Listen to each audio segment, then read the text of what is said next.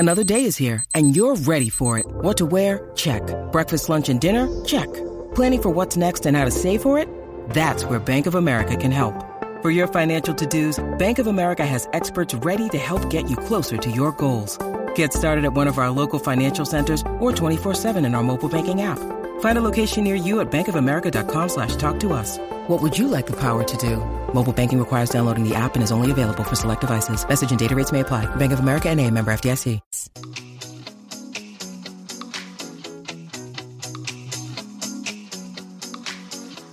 The Kogan Money Credit Card. A great value card with rewards and no annual fee. Summer breakfast. Oh, yes, indeed. It's summer breakfast here at SENHQ. Great to have your company on a Tuesday morning. Nice, moderate temperatures for now, but she is going to be a cooker today. So play it smart, play it safe, and look after yourself and your loved ones today. She's going to be pretty warm. Dr. Peter Larkin, speaking of warm, our McCafe menu, official coffee partner, just bubbling away at the moment here. Dr. Peter Larkins is going to join us. Freshly back from a conference over there in the US, and there's injuries in footy, there's injuries in tennis, concussions a factor as well. We'll catch up with one of the best in the business a little bit later on. BP, part of the furniture this time of year, SEN tennis commentator, hasn't he? Got plenty to work with. Last fan standing back once again, thanks to our great mates at Macca's and Questions Without Notice. As I look across to the delightful, beaming, smiley, vibrant face this morning as well. He's had a good sleep. Simon O'Donnell is in the chair. I'm up and about. Scoop. Sam, I'm up and about. I've got an update, a veggie update for you all. Spuds? We had a poor reaction to me for getting the spuds yesterday. So your first batch of spuds have been given away. We're having another harvest on Wednesday of spuds and 2 or 3 other vegetables. Should I be worried that you've already dispensed with the spuds? Should I be concerned over their longevity? No, you're getting a fresh lot. Yes, I know, but these spuds are only a couple of days old, were they not? They were, but I was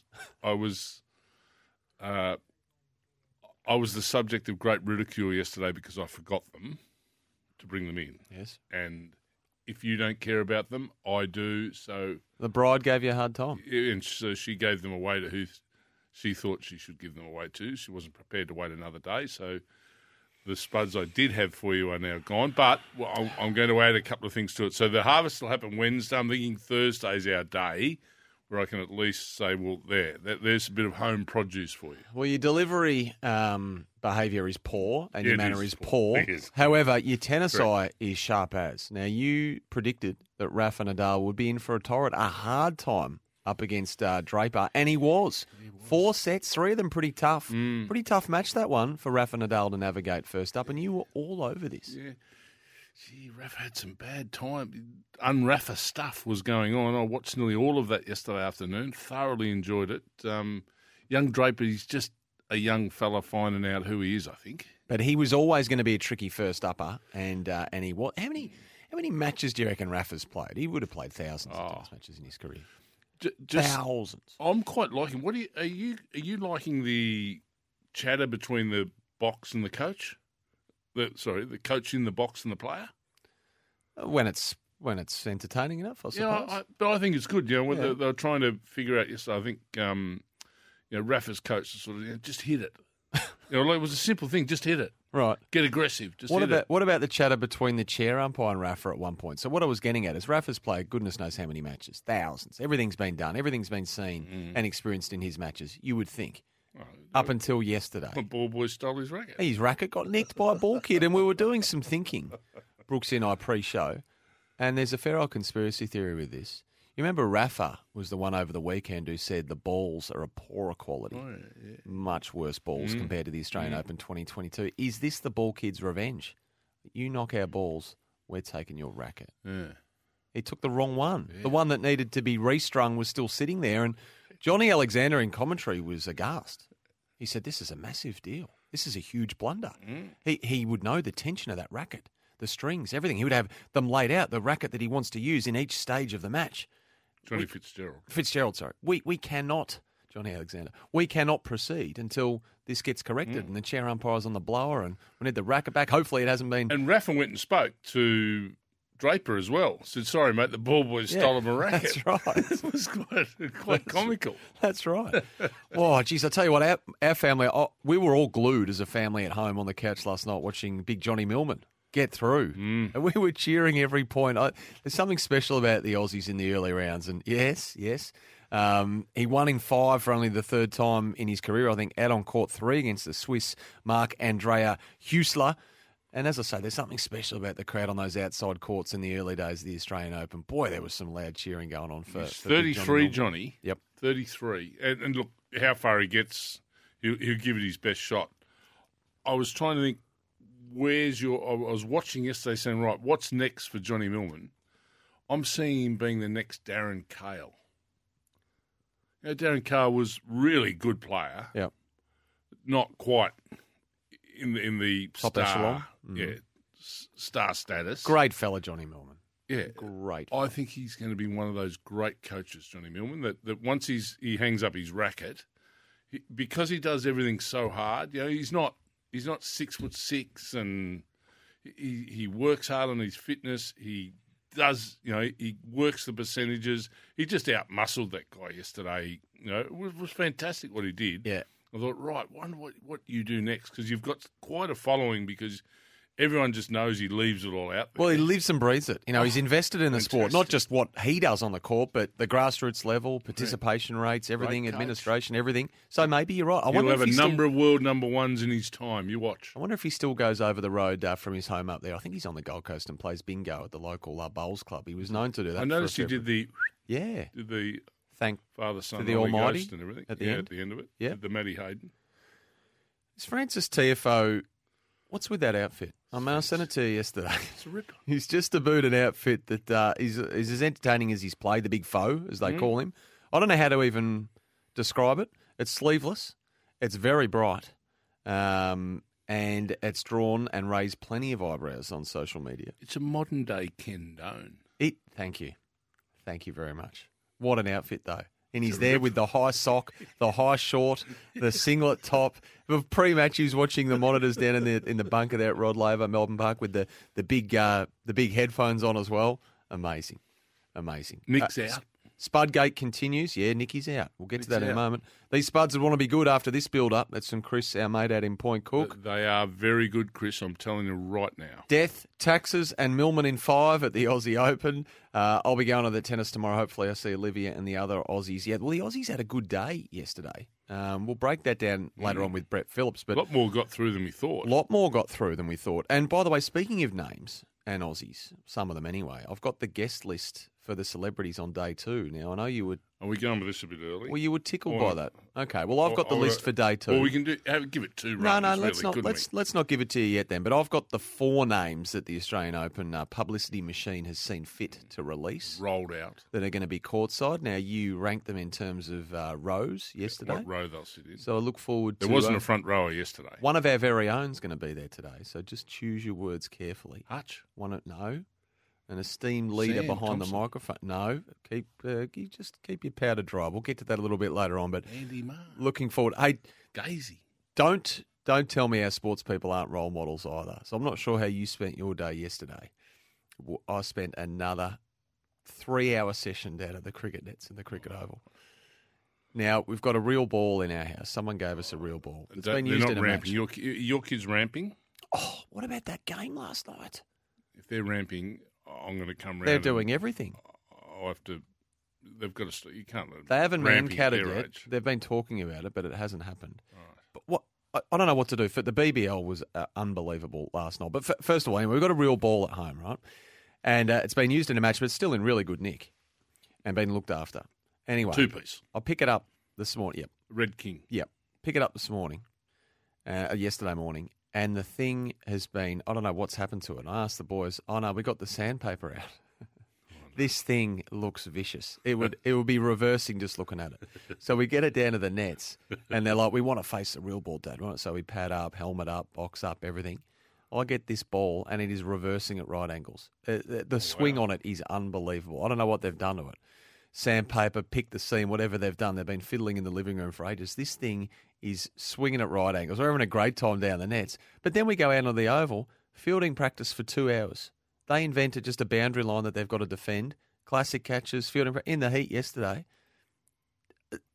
Talk about cheap school holiday fun. Wow. It was amazing. They were loving it. That's brilliant. They were loving it. Oh, I like Classic that. catches is iconic. I like hearing that. Yeah, no, it was good. It was good fun. A good day yesterday. Enjoyed it. Absolutely. Rogered at the end of it, though. But then we sat down and watched the BBL. Stars and the Heat, the two worst teams in the competition this year at the MCG.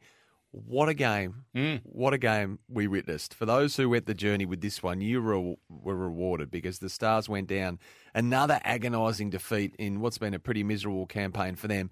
But how was Matty Renshaw mic'd up, taking the wicket while he mic'd it up too? How about that? He was on with Fox Cricket while he was bowling early, and he ended up taking a wicket while he was mic'd up. That was incredible. No, it was incredible to finish the game the way he finished it with a 90 ramp. not out off 50 odd deliveries. This was the moment he took the wicket though, while he was piped in to the Fox Cricket commentary box. Can you just talk us through the over? We'll quiet down. We'll leave it up to you, but tell us what you're up to. Just trying to go slow, get into my over here. It's better lefty. Catch! Oh, now talk us through that, please. Oh, that's exactly what I wanted. That's unbelievable. And then, so with the bat, they never lot to chase. Labuschagne went out cheaply. Khawaja went out cheaply. Matty Renshaw plundered 90, unbeaten, 56 deliveries. Now, Scoob, you mentioned the ramp. So they needed the heat, 9 off the last over, but they still needed 8 off 3. Then they needed 4 off 1. They needed a boundary off the last ball. Renshaw's on strike, so the right man at the right end. Matt Kuhneman at the other end walks up to him and says, mate, play a ramp here. Play a ramp off the last ball. He's like, mate, I don't play ramps. I don't ramp. This is the conversation as it happened. He's probably trying to go a bit too hard. He was bowling a bit slower ball, so it was slowing up a touch. Matty Kuhneman, the other end, was mastermind behind the whole over. Just kept coming down every ball. Probably see that I was pretty cooked, knew that I needed to try and keep a stable base. And then before that last ball, he walks up to me and goes, mate, ramp. And I was like, I don't normally ramp. And he goes, mate, just ramp. They've been bowling it all night. People have been able to ramp. So as soon as I hit it, I was just going, run. There you go. And the ramp, geez, it teased the fielder. I can't remember who the chasing fielder was. He got within, a couple of lengths of it. Couldn't quite haul it in before it hit the rope. A crazy match. Yeah. It's been a ripping BBL season so far, hasn't it? It has. And I hope the finals can keep the level up because it's been the home and aways have been beauties. Some of them have been absolute rippers. To go down the last ball and need a boundary was good value for money if you were there or you were hanging out watching it on TV. Big day of sport yesterday. Now, one of the highlights yesterday for mine was Jason Kubler claiming his first Australian Open victory, I think 12 years after his maiden appearance. I think, depending on what you read, what you listen to, it was his 4th main draw appearance at his home Grand Slam, and he made it out of the first round for the very first time yesterday against the Argentine Sebastian Baez. It was 6-4, 6-4, 6-4. Great story. We wanted to get Jason on, but we were told it was too early. Early. We put in the request for 8:40 a.m. Still too early. Still too early. They must sleep well, these tennis players. Yeah. His match finished in the Arvo, didn't it? Yeah. Anyway, we tried. Yeah. We tried anyway. We've still got a great McCafe menu to come. Peter Larkins, Brett Phillips. Last fan standing still ahead of us. Paul Aikens text in. Agreed, gentlemen. Millman is a ripper. Talks to everyone. Remembers his roots. Very humble. Good on you, Paul, out in queue. And another question for you here. You sure you don't do the Bundaberg ads on Channel 10? Yes. Because we're told here, if it isn't you, then people are in shock. But you've told us before it's not you. No, it's not me. Okay. It's not me. All right. We'll take a break. Our first one here on Summer Breakfast. You sure it's not you? No, it's not me. Just get your spuds sorted out, will you? Well, if they don't I'm arrive in trying the next... to. My memory's not great, and I have to trip over them to remember them in the morning. It's very early. And we've got a late entrant here as a guest as well. Actually, a good idea is I could put them in the car, couldn't I? Oh. The night before. Oh. And I can't forget them. That would be a very good idea. That's it. We haven't forgotten Akana Murray-Bartlett. She's going to join us a little bit later on too. We spoke to her, I want to say the week before last, wasn't it, Scoop, or was it last week? No, last week. Last week. She finished yesterday, 150-odd consecutive marathons. We love her. We love what she's done. It's absolutely incredible. She's going to join us a little bit later on as well, having finished at the Tan Track yesterday here in Melbourne. We'll catch up with Akana Murray-Bartlett. A phenomenal feat. SEN Breakfast is for the Kogan Money Credit Card, packed full of value. Plenty to come today. Stay with us And drop us a text anytime you like on the Temper 40 wing. 0433 98 11 16. The lines are open. 1300 736 736. How are you navigating the heat today? Are you working? Are you beaching? Are you pooling? Are you just staying indoors and conceding defeat? It's going to get to 36, 37, I reckon, today. Hotter in other parts of the country and the state as well. So how are you navigating that? We'll be back on Summer Brekkie right after this.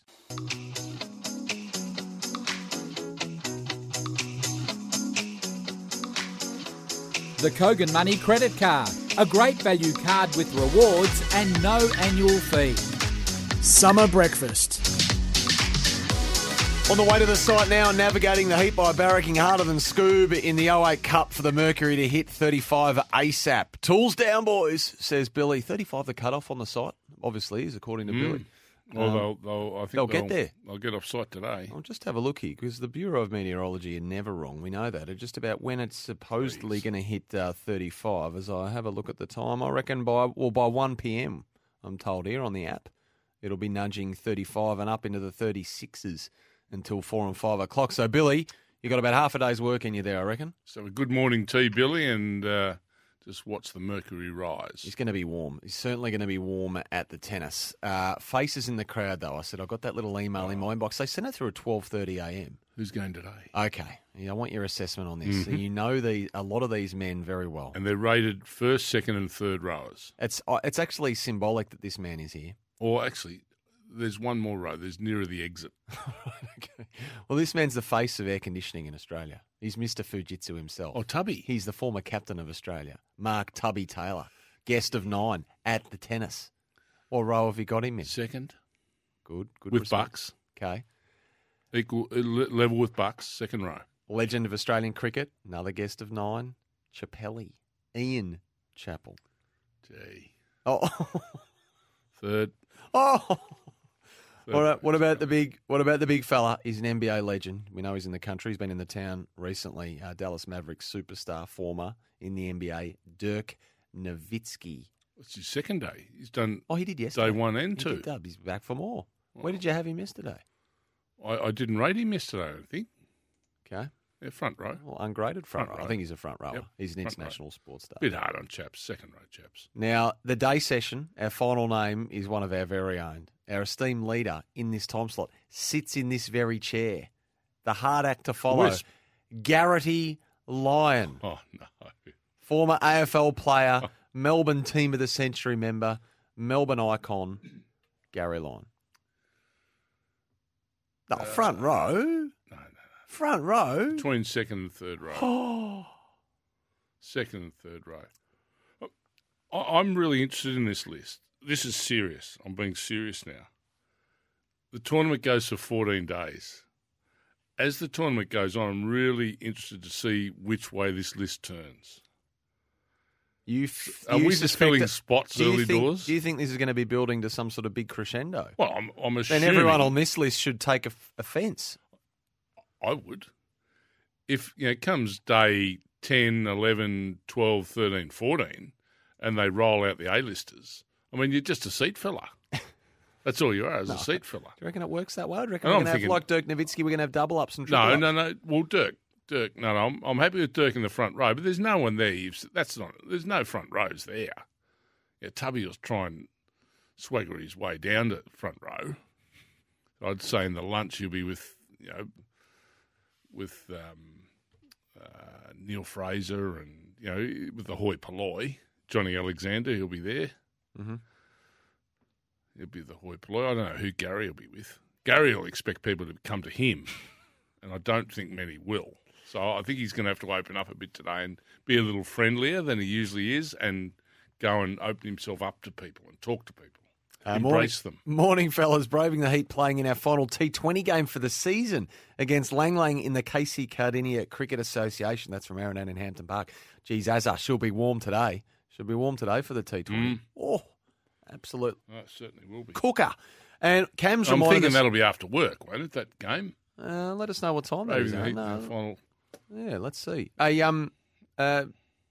KC Cardinia Cricket Association aren't professional, are they? No. Cam's reminded us of Ricky Hijikata, the wild card, the Aussie wild card, came from 2 sets down to win yesterday. Biggest win of his life, of his career. Yep. And didn't he go nuts afterwards, Cam? 2 sets to love down, Cam says. Crowd was going nuts in the 5th set. What a way to win. You know who he's got next, though, Ricky? Just the small assignment of taking on the man who might win the whole thing.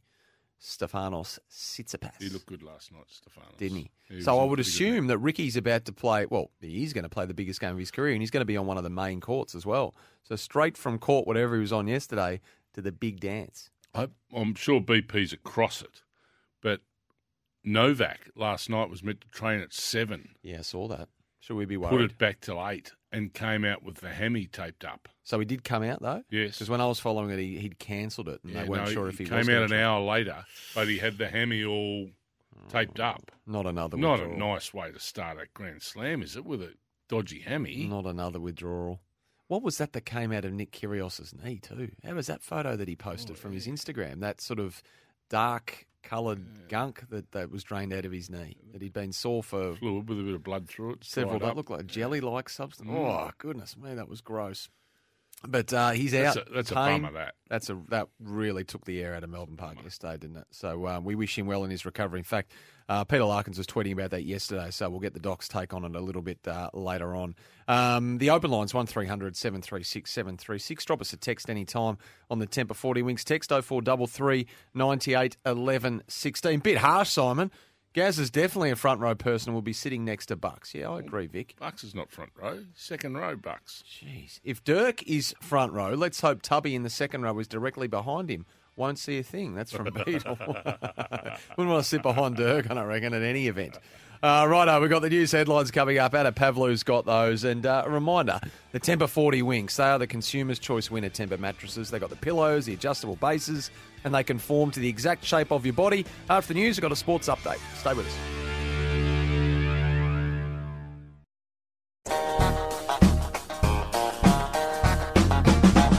Love the show, boys, but seriously, calm down over the heat, says Greg. That's a winter's day up here in Brisbane. Go on, Greg. What about Juice in Heidelberg? Do you want to make sure you have plenty of juice on hand today, Juice? Morning, guys. Laying a roof this morning, and like the other fella, we have a T20 match tonight after bowling 80 overs on Saturday in the heat. Jeez, if you're a roof plumber today, you're going to earn your bickies, aren't you? Ray, morning, boys. On the morning coffee run, listening from Queenstown, New Zealand. What a part of the world, Ray. You are lucky to be there. I'm envious of you. Gary will be sporting the big summer beard, so no one will recognise him, according to Ross. And you might well be right there, Ross. Finally got that pizza oven too, Gary. Did he? He finally got the Gosney, the big dome. I think today, if you're Working on on the his- guest list, Yes. I think you get, you go to the official luncheon, Tennis Australia luncheon. And that's where the day starts, where I reckon you start to figure out what row you're in. But you've got to embrace people at the lunch. You've got to go in and talk to them. And Gary, being a bit on the moody side, he just whips down the back and grabs a chair, doesn't want to Not at all. converse with anyone. I think he's got to get out of that today. Yeah, haven't you seen him in full flight? He holds a room like nobody else. No, not in my experience. with In him, mine, no. he does. Oh, absolutely. I reckon he'll be up for it. Okay, sports update is for Toro. Above or below ground, you can count on Toro, and it's Nick Kyrgios who was withdrawn. That was a big story yesterday from the Australian Open. It's an ongoing knee injury, a lateral meniscus tear. He's got a cyst in there. We'll chat to Doc Larkins at 8 o'clock today about that and some footy topics. Poor old Marcus Adams up there in Brisbane just cannot get himself right. They're saying he might already most likely be out for the season with that delayed concussion that he copped at the back end of last year. So we'll get the Doc's take on that. Yesterday's action quickly. John Millman, he won an epic 5-setter. Stan Wawrinka lost his first round match. Tsitsipas got through in straight sets. In fact, all the big names and the big seeds are untroubled. Simon, Ricky Hijikata, we spoke about, 2 sets down, no matter. Gets up to win in 5. He's got Tsitsipas next. Jason Kubler won in straight sets. Rafa Nadal was challenged, but he beat Scotty Draper in 4.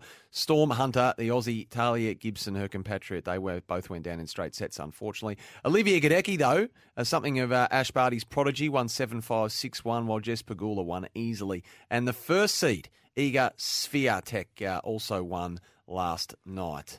I've had a few work on the names. No, I Well think it's done. Fiontek. I've had a bit each way on Iga. We'll double check with BP later. I mentioned Marcus Adams could be ruled out for the entirety of 2023. It was against Carlton in round 21. the ongoing symptoms he still has from that concussion that he copped against the Blues, and plenty of injury news around in the AFL yesterday, Scoob. So Nathan Kruger, more bad luck for him. He's going to miss the start of the season with shoulder surgery at Collingwood. Josh Gibcus, big injury out there at Richmond. His hamstring might even be a tendon off the bone sort of a job, so that's going to be a big injury for him, but we'll know more shortly. And Jack Hayes, speaking of being unlucky. Wow. The man who took ACL. the comp by storm early at the Saints. ACL, followed now by a serious foot injury. I think it's a metatarsal. 10 weeks on the sidelines for Jack Hayes. That's another injury blow for your Saints. I think they put him to sleep today or tomorrow to operate on that. Yes. So Max King down, Jack Hayes one door down. shuts, mate. One door shuts. Two men who can take a pluck, kick Another a goal. one opens. What about the Wallabies going back to the future? Speaking of doors closing and opening, they've sacked their coach Dave Rennie less than 8 months before the Men's Rugby World Cup, which Couldn't is be a worse coaching job to get than the You Wallabies, don't reckon? I reckon. I reckon there is. I reckon it's the worst. I reckon Chelsea Football Club in the EPL would be up there. They turn them over pretty quick. Yeah, but you only have to coach them for a year and it changes your life. Not even that. Then you get a $5 million payout. Yeah, you're right. But Dave Rennie sacked the World Cup this year in France for rugby union. Former coach, 18 years after he had the job, he took us to a home World Cup final in 2003. Eddie Jones, who's sacked by England, had some success largely over the 7 years he was with England, now returns to the Australian setup.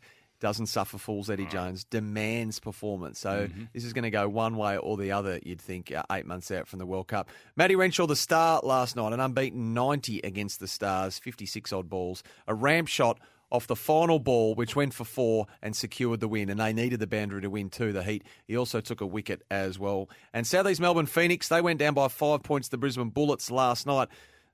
Some saying off the text they choked. I didn't see this match, but they were in front into the final period and they were rolled by the Bullets. Meg Lanning made a successful return to cricket yesterday, Simon. Did you see any of this? She was never gone. It was the timing and her batting was amazing. 67 in Australia's win over Pakistan. But the story of the day was the debutante and the teenager, Phoebe Litchfield.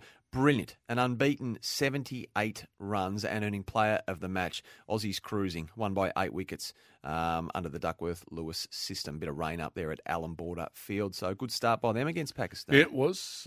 Good to see Meg Lanning back. Love the way she goes about it. And they just keep producing players. It's a conveyor belt of talent, isn't it? Yeah, it is. It's just fantastic. You know, Alyssa Healy out.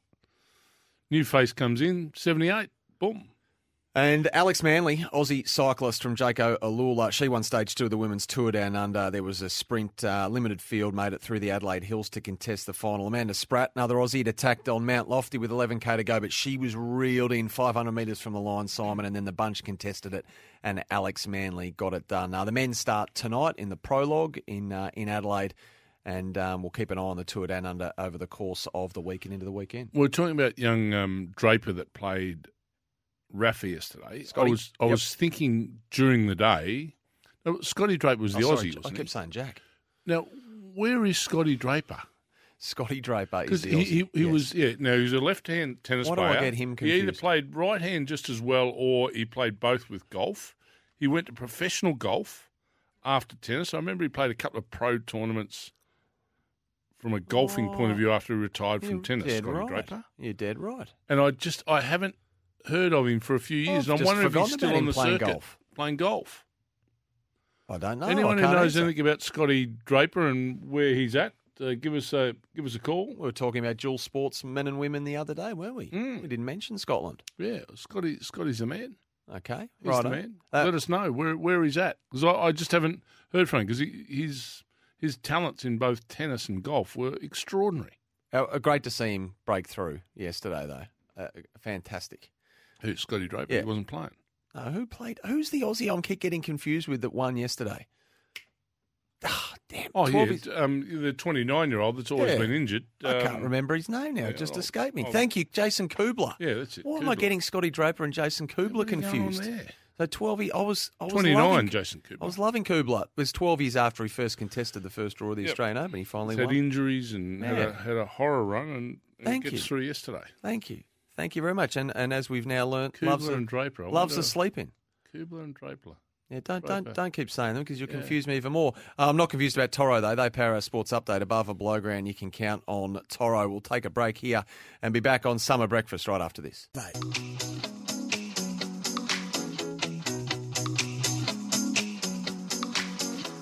The Kogan Money Credit Card. A great value card with rewards and no annual fee.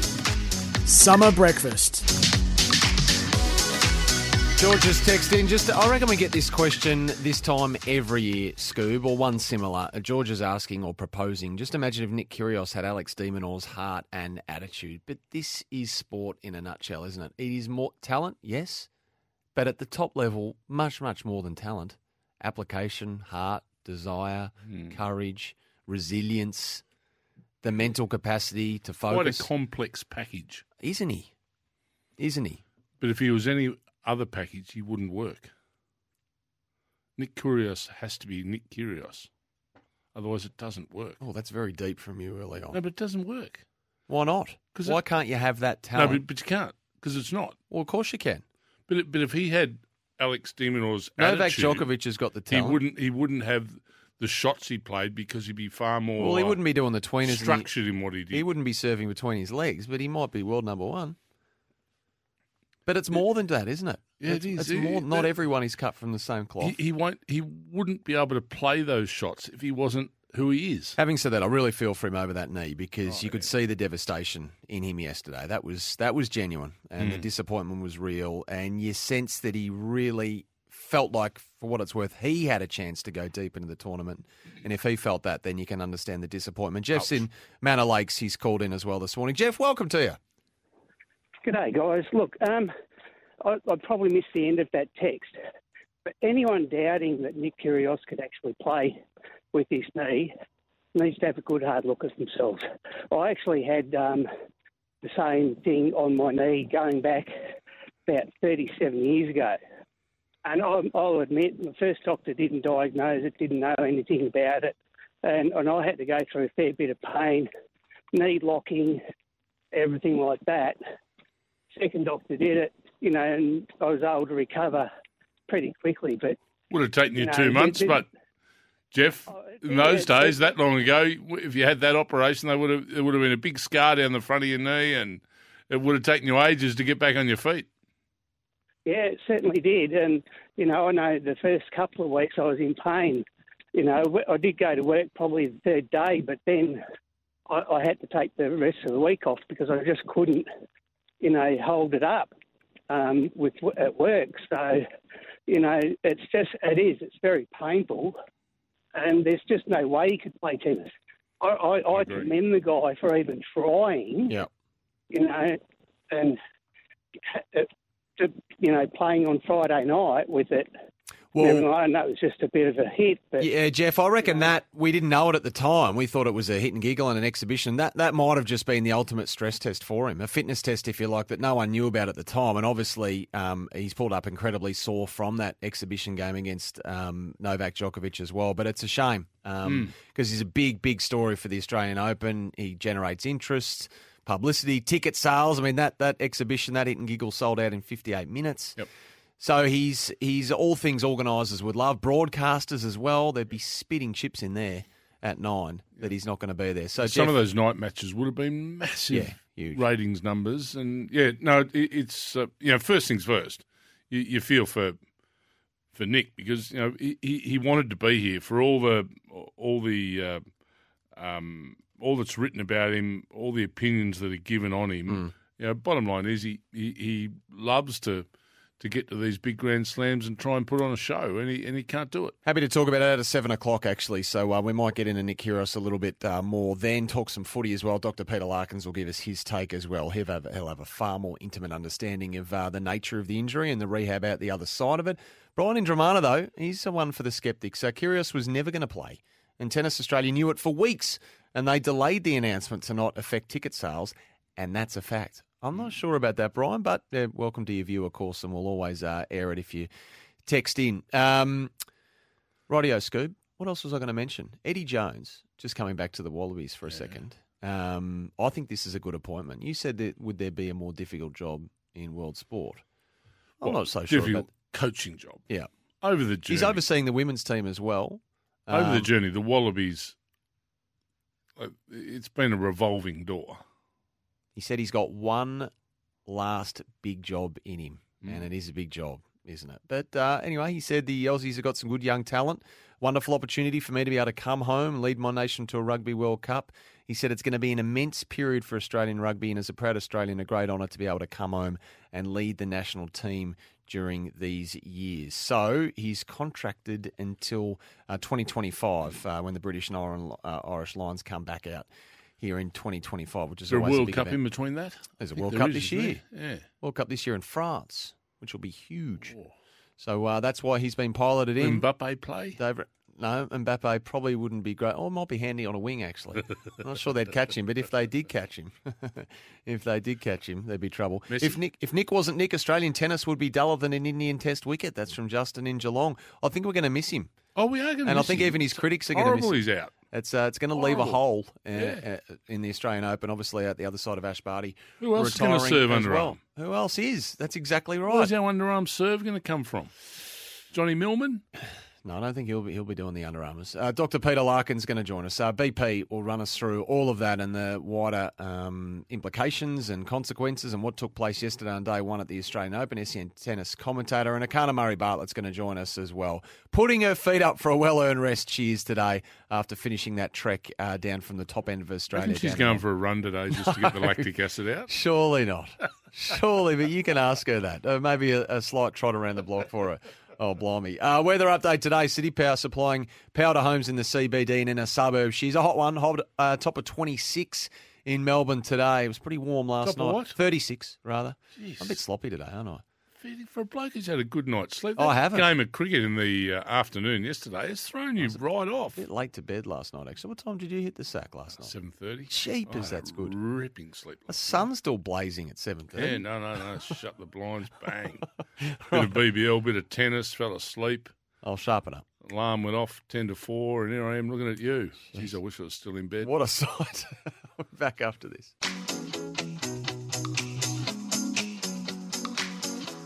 The Kogan Money Credit Card. A great value card with rewards and no annual fee. Summer breakfast. Roy's given us some fun facts on a Tuesday morning. I'll tell you what a fun fact is. Okay, I'll give you a fun fact. go on. 5 minutes ago, there was something I thought was really important I needed to Google during the break. I forgot what it was. Right. Can you Can't help me? help you with that. I'm not inside your mind. Sorry, mate. Something to do with the spuds that you haven't delivered? Delivery methods? No, it's not delivery. Packaging for spuds? No, not packaging, no. It had nothing to do with what we were Anything talking to about do with earlier. Scott Draper or Jack Draper or any Draper? Or Jason Kubler? Scott Draper. Scott Draper's golf? Keep talking. Scotty Draper, you were interested in his golf and you Yes, didn't get I am. any answers that you wanted off No, the text either. and hence I'm going to Google. While you do that, find out Roy's what's going texting in. on. I like this. You won't. But Roy says, interesting facts Tuesday. First 5 international wickets by Scooby-Doo. Roy Dias. Draper. What did you describe Roy Dias as? The Sri Lankan the Sri Bradman. Lankan Bradman. Desmond Haynes was next. There's a player of quality. Well, the Sri Lankan West Indian. You got little I Gus. mean the Bradman of the West Indies. You got little Gus Logie out next. Amal Silva. And then Ranjan Madigali. I don't know. Who's Ranjan? Not familiar. Do you know the interesting thing of all those 5? Yes. Are all caught outside the circle. No. Well, maybe, because Roy's broken it down for us. 2 caught by Hogg. Well, he'd be outside the circle. And Border. 2 by Abbey. He would have been at mid-wicket. So a smash to mid-wicket. Smashing me through mid-wicket. He was the mid-wicket So I haven't specialist. bowled one or got one caught behind yet. 1 caught by Rickson. Well, he's the wicket keeper. So that's good. And a guy he went to boarding school with. Yeah, that was when Desi Haynes hit me for 6, and one of my mates I used to go to boarding school with caught it. That's right. Roy's all over it. How's that? Funny enough, his first catch was Desmond Haynes. Do you remember that? No. So one of your wickets, your old mate from boarding school caught at the outer. Listen, he caught it in the outer. Who gives a toss? That would have been a great Who day. cares? He goes along to watch you play for Australia and he takes the catch in the outer. The stunning thing about that is, knowing my mates from boarding school and who was there that day, that was the second innings of the match.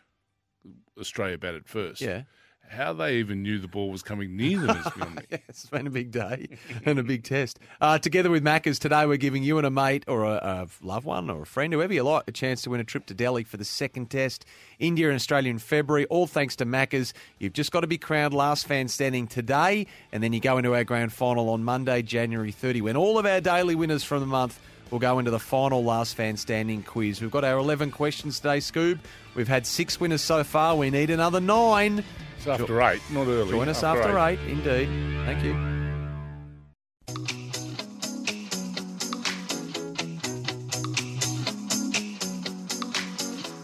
The Kogan Money Credit Card. A great value card with rewards and no annual fee. Summer breakfast. Welcome back and welcome aboard if you're just tuning in for the first time today. A sunny Tuesday morning in Melbourne town. The McCafe menu is a group of fresh hot one here.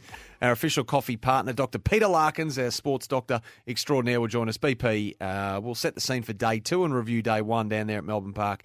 SEN tennis guru, Akana Murray-Bartlett, marathon sensation, is going to join us as well. And last fan standing in our final hour, thanks to Maccas. And just looking at the forecast today, 36 the top. Now, we got a text from old mate up in Brisbane saying that's just a winter's day up there. Well, I'll look up at the news and they're expecting 500 mil of rain in Mackay today. Yeah, 500 mil. Up north. Real flood warning up in that part of the world. I'm going to go to the bomb and just make sure that that's right. Hopefully everyone stays safe and well up in that part of the world because they've certainly copped it. Nick Kyrgios, he copped it yesterday and the confirmation made official that he will not take part in the Australian Open this year. It's a hammer blow for the tournament and for Nick. He's had his trainer Will Maher alongside him. Simon, he announced his withdrawal from an event that really had him as the centrepiece, the documentary coming in, all the fanfare and the demand to see him play in that exhibition match against Novak Djokovic. That would appear to be now what was a fitness test for Nick Kyrgios for what is emerged as a small, we're told, small lateral meniscus tear, but he's got a cyst in there as well. And that Instagram pic that I referenced earlier of what was drained out of his knee, in fact, he's had multiple operations where they've syringed out that nasty dark-coloured jelly-like substance from a cyst. He's in real pain, and he wasn't going to be able to compete at the Australian Open, which is a big blow. He did speak yesterday, Nick Kyrgios, on his withdrawal from the tournament. Yeah, obviously extremely disappointed. I know you guys will all be wondering, what's going on. So obviously I'm just exhausted from everything and, obviously pretty brutal. One of the most important tournaments of my career, and so it hasn't been easy at all. Yeah, obviously a mixture of emotions. I guess after the US, it always goes back to the last Grand Slam I played was the US Open, and obviously extremely hard. I was extremely hard on myself after that loss in the quarterfinals, obviously thinking that I could win it from there on, and obviously just had Oz Open was on the back of my mind from that day forth as soon as I got off the court against Khachanov, and I always wanted to just do everything right and train right, tick every box and just be ready for the Oz Open. And obviously this coming around is just bad timing. But that's life, injuries are part of the sport. I guess I can draw some, inspiration from someone like Thanasi who's had a bunch of injuries and has bounced back. So look, I'm not doubting that I'll be back to my full strength and playing the tennis I was playing prior to this event. So yeah, I'm devastated, obviously. It's my home tournament. I've had some great memories here, obviously last year winning the title in doubles and playing the best tennis of my life probably, and going into this event as one of the favourites. It's brutal. But, all I can do now is just look forward, do what I need to do and just come back. Breno's on the road, Simon. He's texted in, lads, if you're a true sports lover, then you cannot have anything but admiration and sympathy for Kyrgios. What he has done for not only Australian tennis, but world tennis cannot be underestimated. Whether you like his personality or not, isn't even relevant. Anyone saying that it's good that he is out or he is no loss is not a true sports fan. Yeah, look, people will have their views. I love it. I think he's fantastic for the game. Absolutely fantastic for the game. And he's probably like, there's sports people littered right across the spectrum of sports. David Warner, you either love him or you hate him. In general, those sort of players everywhere. Yeah. But he's warts and all, isn't he? I mean, we've got to take some bad with the good because he's known for. That's what makes him so watchable. Is because what's coming up next? Yeah. You're not sure what's coming up next. So you're sitting on the edge of your seat. You don't even know the bloke. You've never met him in your life, but you're thinking, I'm not sure what he's about to present to us, but whatever it is, it's going to be a lot of fun. So there we are watching him. I think he's a great package. He great said package. he'd Big been loss, massive loss. He said he'd been feeling discomfort in his knee for 2 weeks, and he'd obviously waited. There was hope that it would turn the corner. He said he didn't pull up great after that hit against Novak Djokovic. He did speak on his hope that he would be able to sort of get to the start line in round one and perhaps recover on the fly. So that's why he waited so long to pull out of the tournament. I got off the court yesterday and was dealing with it, and we were going to make a call then, and I was like, I've worked so hard to put myself in the position, to be, I was ranked outside the 100, a year ago, and now I've had the year I had last year and back inside, the 20, being seeded at a Grand Slam, feeling as good as I'm feeling and playing the way I'm feeling. Yeah, I wanted to give myself a chance. It was probably, I had some hope, but after today I hit with Thanasi and someone who's playing the way he's playing, and he pushed me around the court a little bit, and, that was more of a realistic type, a hit of the intensity that was coming. So it was easier to make the call today. There's always outside noise, especially with me, seeing people or past players saying, he's doing his own thing. I'm dealing with my problems, and, this was something that I was just dealing with as well, as managing expectation, trying to get my body right, trying and feel good about my game. There was just so many things that I was dealing with, and I have a close-knit team, and we had a very good system going, and the last 2 Grand Slams I've played, I've made a final of Wimbledon and quarterfinals of the US Open, so we felt like we had a genuine chance of winning an event, winning a Grand Slam and asking the questions. So yeah, we were dealing with a lot, but we have a good system in place, and we came to this decision together. It was mainly driven by me, but I have their support, and we feel like we're making the right decision. But yeah, players have no idea what I deal with, that's for sure. Brian's texted in, looking forward to hearing from Leighton Hewitt now that we know for sure Nick was injured and unable to compete. I'm not sure correct me if I'm wrong here, but I'm not sure Leighton doubted the legitimacy of the injury. It was more the communication. Just let us know. Let us know, I think, more than anything from Leighton's perspective. And not that it's Nick's fault, but that withdrawal of his now. So when it comes to Australia, obviously reigning champion Ash Barty's retired. The top-ranked female, Ola Tomljanovic, withdrew as well due to injury, and now Kyrgios off the back of that. So he'd been feeling crook for a couple of weeks. Off the text, perhaps if Nick trained and rehab properly, he may not be injured. He's getting older now. The injuries will come. I'm not sure how he trains and rehabs, to be honest. Kyrgios is soft, no ticker at all. Tell you what, if you're getting your knee drained multiple times in the lead-up to a tournament such as this, I reckon I'd be checking out too. I think you just go back to a Wimbledon final to see that he's got ticker. Yeah. Now, that was brilliant what he did in that Wimbledon final, and he really took it up to Djokovic. And he's the whole package. You've just got to cop who he is with it, and because that's all part of it. He wouldn't be Nick if he wasn't being Nick.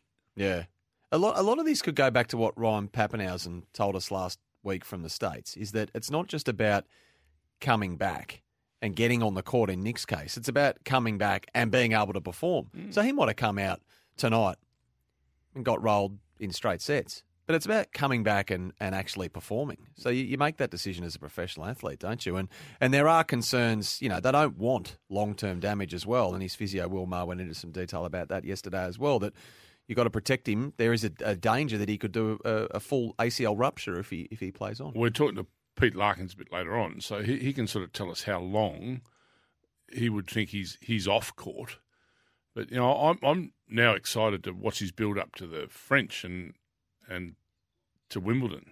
I hope he's really set. I'm sure he and his team will be setting their sights on Wimbledon now. We nearly got there last year. Let's see if we can go one better. After the break, I want to talk some footy with you. A lot of injuries around in the footy world yesterday as well. So Marcus Adams, the developments with him and his concussion. Nathan Kruger as well, some more bad luck for him at Collingwood. Speaking of bad luck, that's Jack Hayes again down at the Saints, and young Josh Gibcus, who had such a fantastic 2022 at Richmond, has been dealt a blow on the eve of the 23 season also. You can get involved on the Temper 40 Winks text. Get your unique bed match profile. Find the right bed for you. 40 Winks, they're serious about sleep. We'll be back right after this break.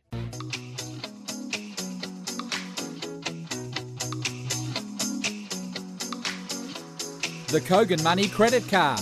A great value card with rewards and no annual fee. Summer breakfast.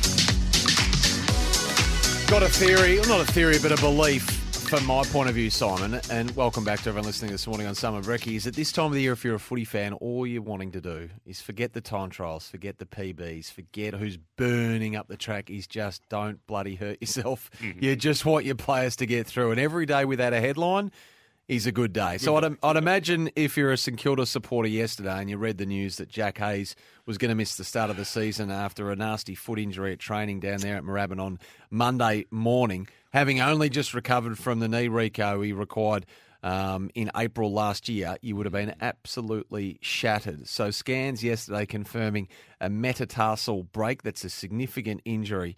And for a player who had shown so much promise in the limited exposure that he got at the top level, how cruel is this game? You're 26. You've waited so long to get a chance. You get a chance. You do your ACL, and then you break your metatarsal in your foot after recovering. Do you know what he is? Curse? No. He's closer to getting his bit of good luck. Oh, is that right? Yep.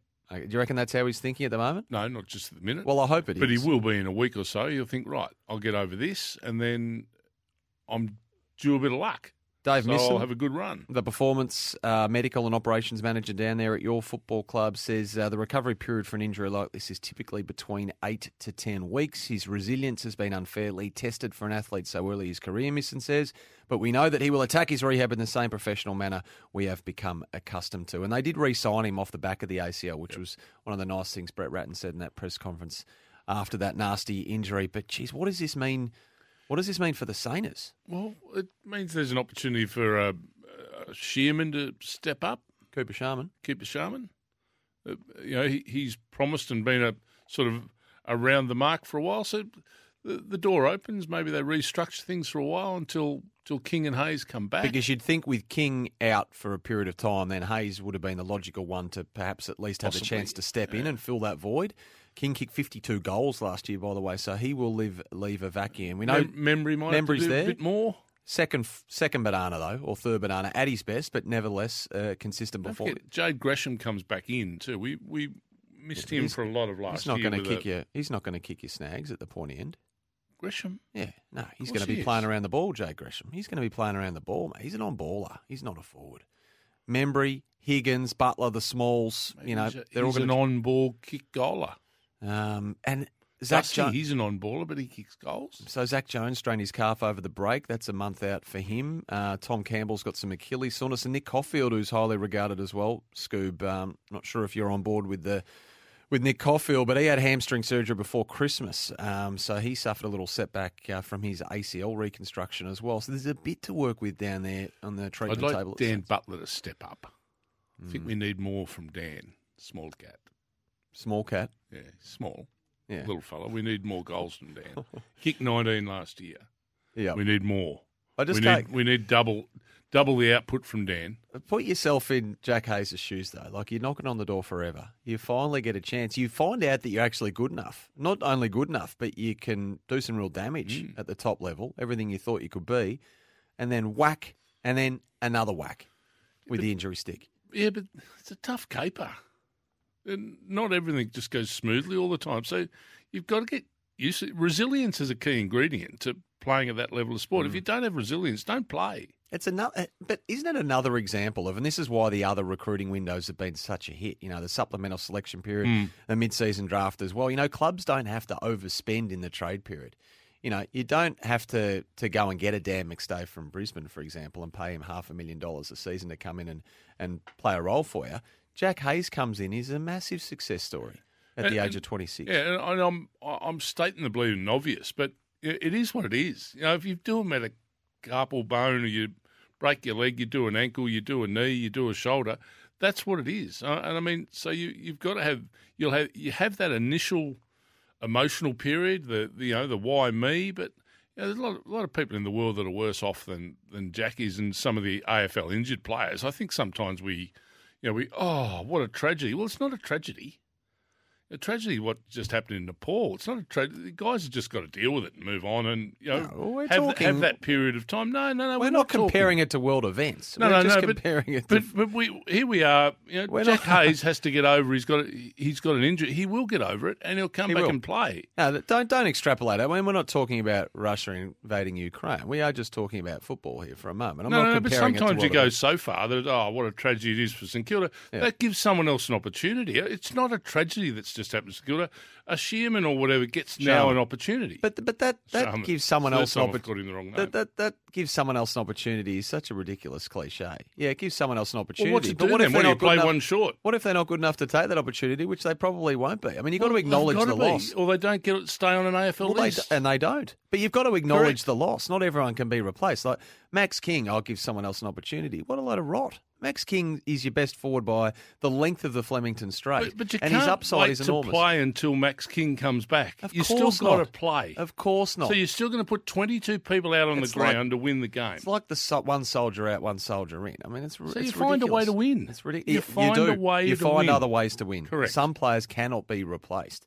Check out Cooper Sharman's stats for the last rounds of 2021 without King playing. That text just dropped. I did have a look at that. Rounds 20 to 23, 2021. He went 2-2-2 and a bag of 4 at the end against Fremantle and some reasonable numbers alongside those. Maybe King won't get back in. Goals as well. Jay Gresham, 16 goals in 2022. Not a bad return for a midfielder. Brian, I'm a massive fan of Jay Gresham if he can stay fit and stay out there. But he's a midfielder. He's an influence, and he gives you something different down there. He's your line-breaking dynamic. Forward? No, he used to play forward. I reckon he slides down there for a rest. Well, he might have a breather down there every now and then for a period of time, but he's primarily a midfielder. Snag a couple. He's the one that gives you something different, a bit of pace, a bit of intensity around the ball. He's your little line-breaker. Love What Jay about Gresham. Higo? No, he goes a forward. Yeah, but Who might come in for 1 or 2 minutes around the ball. How many did he kick last year? 20, 30. Yeah. Not last year. Yeah, Higgins kicked 30. And Mason Wood's the other one, who, even though he's playing up around the wing, don't look at me like that, had some moments last year, I reckon. If he can return to perhaps just shuffle him forward a little bit for a bit more period of time. Yeah. Sam, he has not died. No, he has not died. And don't get on board Scoob's ridiculous line of conversation. Ridiculous. All right, we're talking football here, and to suggest anything else is ridiculous. I feel really sorry for Marcus Adams. So the news out of Brisbane yesterday, all but ruled out already for the entire 2023 season. He's still getting symptoms from that concussion he suffered last August against Carlton. That was round 21. And even then, Scoob, that was delayed concussion. So he played in the finals, didn't he? No. He missed the remainder of last season after that. And now the last time I checked in with this, I reckon around finals time, he still couldn't go outside. So he would go outside, Marcus Adams, and he would have migraines beyond belief. He just had to get back inside into the dark room. So this is livelihood sort of stuff. Forget pulling the boots on and playing footy at AFL level. So if the symptoms are still in that vicinity, you can understand why, nearly half a year on now, that he's unlikely to play again this year. So the GM of football there, Danny Daly, said, unfortunately, Marcus is dealing with a serious injury that will unlikely see him play in 2023. While he is making some progress in his recovery from concussion, he continues to experience symptoms and his health and well-being remains the top priority. So if that's the case already for him, given it's, January 17, then he must have some serious lifestyle issues at the moment that he just can't get over, the poor fella. And is he a player that's had any luck? Like at the Western Bulldogs, he had no luck. Bulldogs man, wasn't he? You don't get the nickname the specimen if you're not made of the right stuff. He's a brutal he's a big physique. Fella. Yeah. And he made a home for himself in Brisbane. He'd started to become a part of the setup down there in the back six, intercept defender. That's a big, big loss for Brisbane, I reckon, for a flag fancy if he can't get out there, because they need someone to play alongside Harris Andrews as the key defender. Darcy Gardner, he had some nervy moments last year. Jack Payne hasn't been a regular in that side. There's Jackson Pryor as well. He could leave a big hole, Marcus Adams. Can I ask a question on Harris Andrews? Of course. And this is a uneducated observer watching a game of footy that has passed me by. Does he slow the game up too much? Too much? Yeah. Just goes back over the mark too much. Yeah. Is that your observation? I haven't. It is. It's an observation. Yeah. It's an observation of any time he marks it or gets. There's no dash comes out of the back line. It seems to be he gets back. Yeah, he kicks it, and he's obviously a very good defender. But if I listen to people in the right way, it's saying, well, you're giving time for everyone, for the opposition to set up that zone. There's not someone running off him and zoom, they're away. Yeah. It's sort of.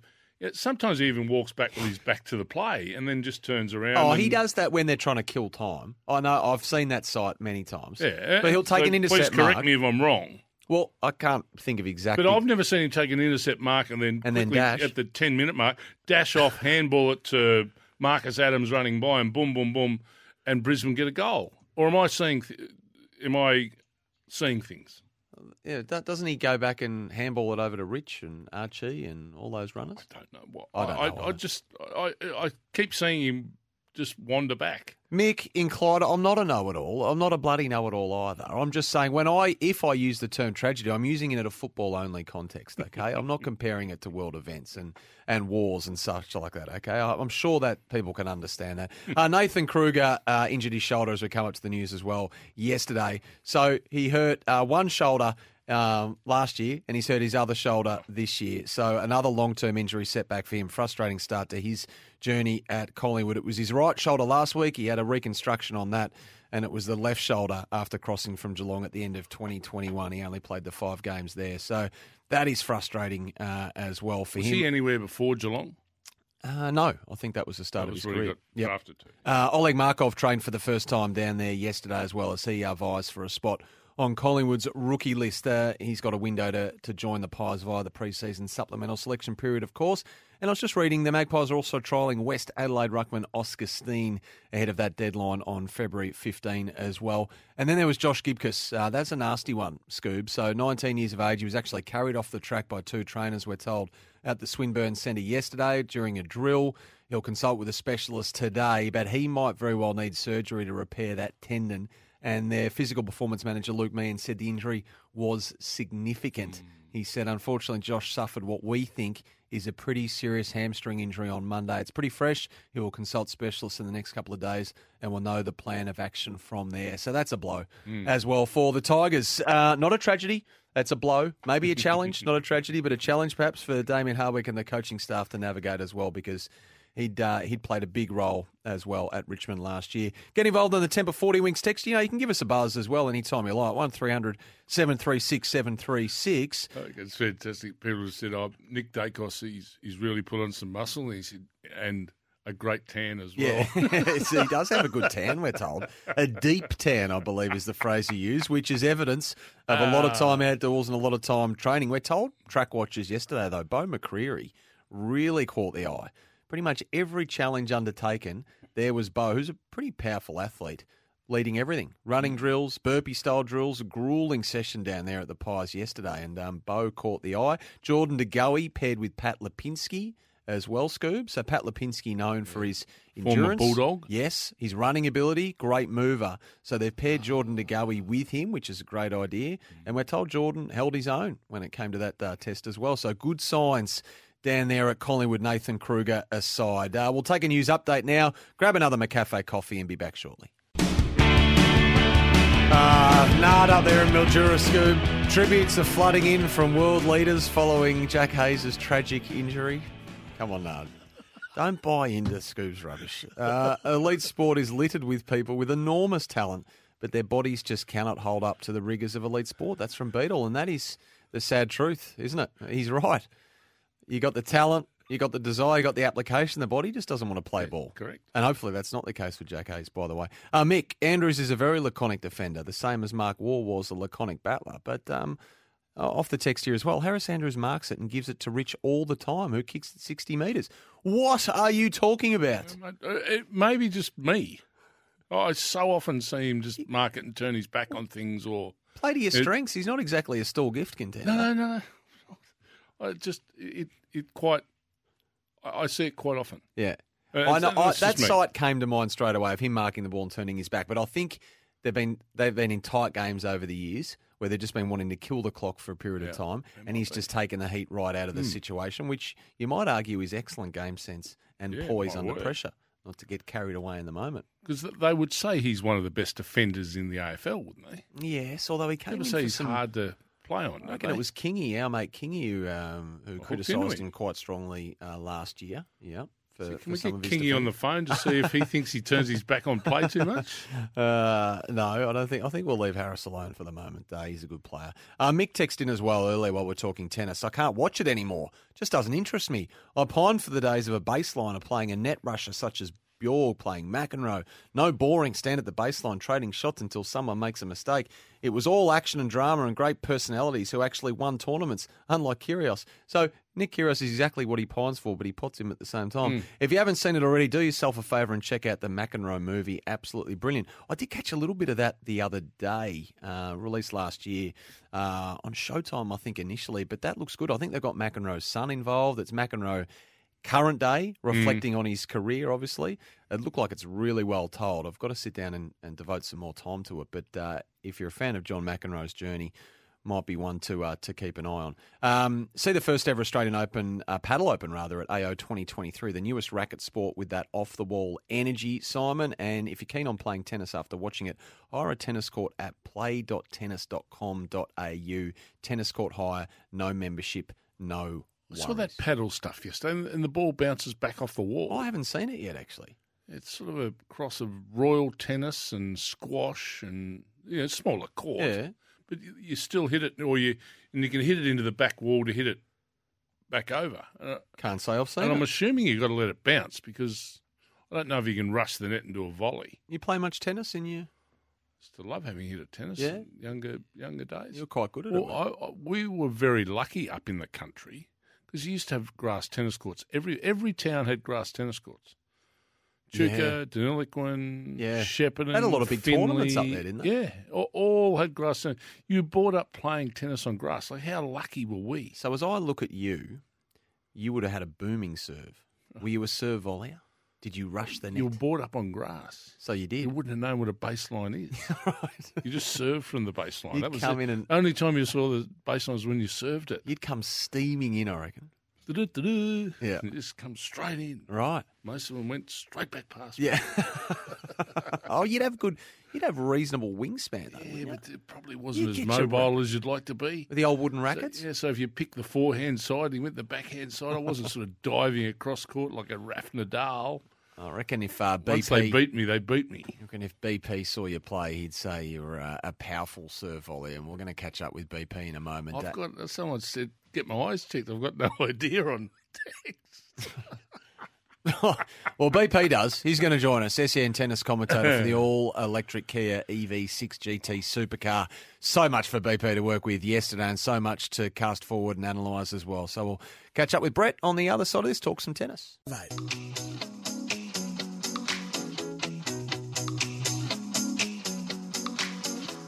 The Kogan Money Credit Card. A great value card with rewards and no annual fee. Summer breakfast. Another day dawns at Melbourne Park. It is day 2 of the Australian Open. Boy, what a news-heavy and eventful day it was. Yesterday at the Australian Open as it came to life down there. Brett Phillips was there to absorb it all and bring it to us. BP, welcome again this morning. Oh, good morning, Sammy. I walked out a little fly-blown last night. I mean, the emotion of those Aussie victories, that was something else. I mean, they say, live sport is the greatest theatre you can go and watch. And Rinky Hijikata, yes, Jason Kubler, John Millman, outside courts. It was absolutely brilliant last night after we received the news, obviously, about Nick Kyrgios in the afternoon. The three Aussies just turned it on, and I've never seen a crowd just that emotional. I mean, even Rinky Hijikata, I thought he might be able to get through his match last night. He was eyeballing the crowd. He's in their face, but it actually helped him.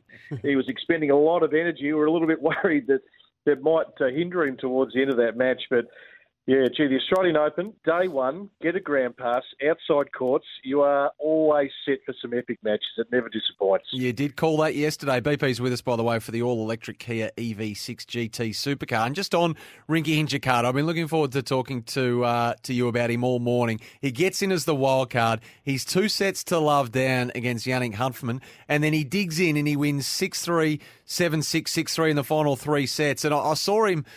post-match point. Blimey, he was wired, BP. Oh, I know. It was incredible. Absolutely incredible. And he is a quality young guy, Sam. I mean, people may remember he played Rafa at the US Open, took a set off Rafa on centre court last year. He played Medvedev in Los Cabos, a 250 event in the lead-up. So he had a little bit of exposure, but we've been following him for some time, and a really good junior, a little bit of time in college tennis over in the US, just a really, really hard worker. And incrementally, he's just improved his ranking every year. 222 was his biggest ranking spike to get inside the top 200, which is always your first aim as a pro. Get inside that top 200, and sometimes it is hard to shift once you're inside. But he's got X factor. I mean, his ball striking last night was brilliant, really decent serve. I mean, he's got to play Tsitsipas now in the second round. You know, Millman's got to play Medvedev. Kubler's got to play Khachanov. So the level certainly goes up for the Aussies. But that's a night that he'll remember forever. BP, you mentioned pros. John Millman, he is just a pro. He just does everything right, prepares right, plays right, great attitude. Just a ripper. Oh, Simon, I think you've summed it up beautifully. I mean, how can you not like this guy? Whether you love tennis or don't like tennis. I mean, this guy is just blue collar. He's not blessed with the talent of others. He has to hit a lot of balls in practice to feel it, to just be in the match.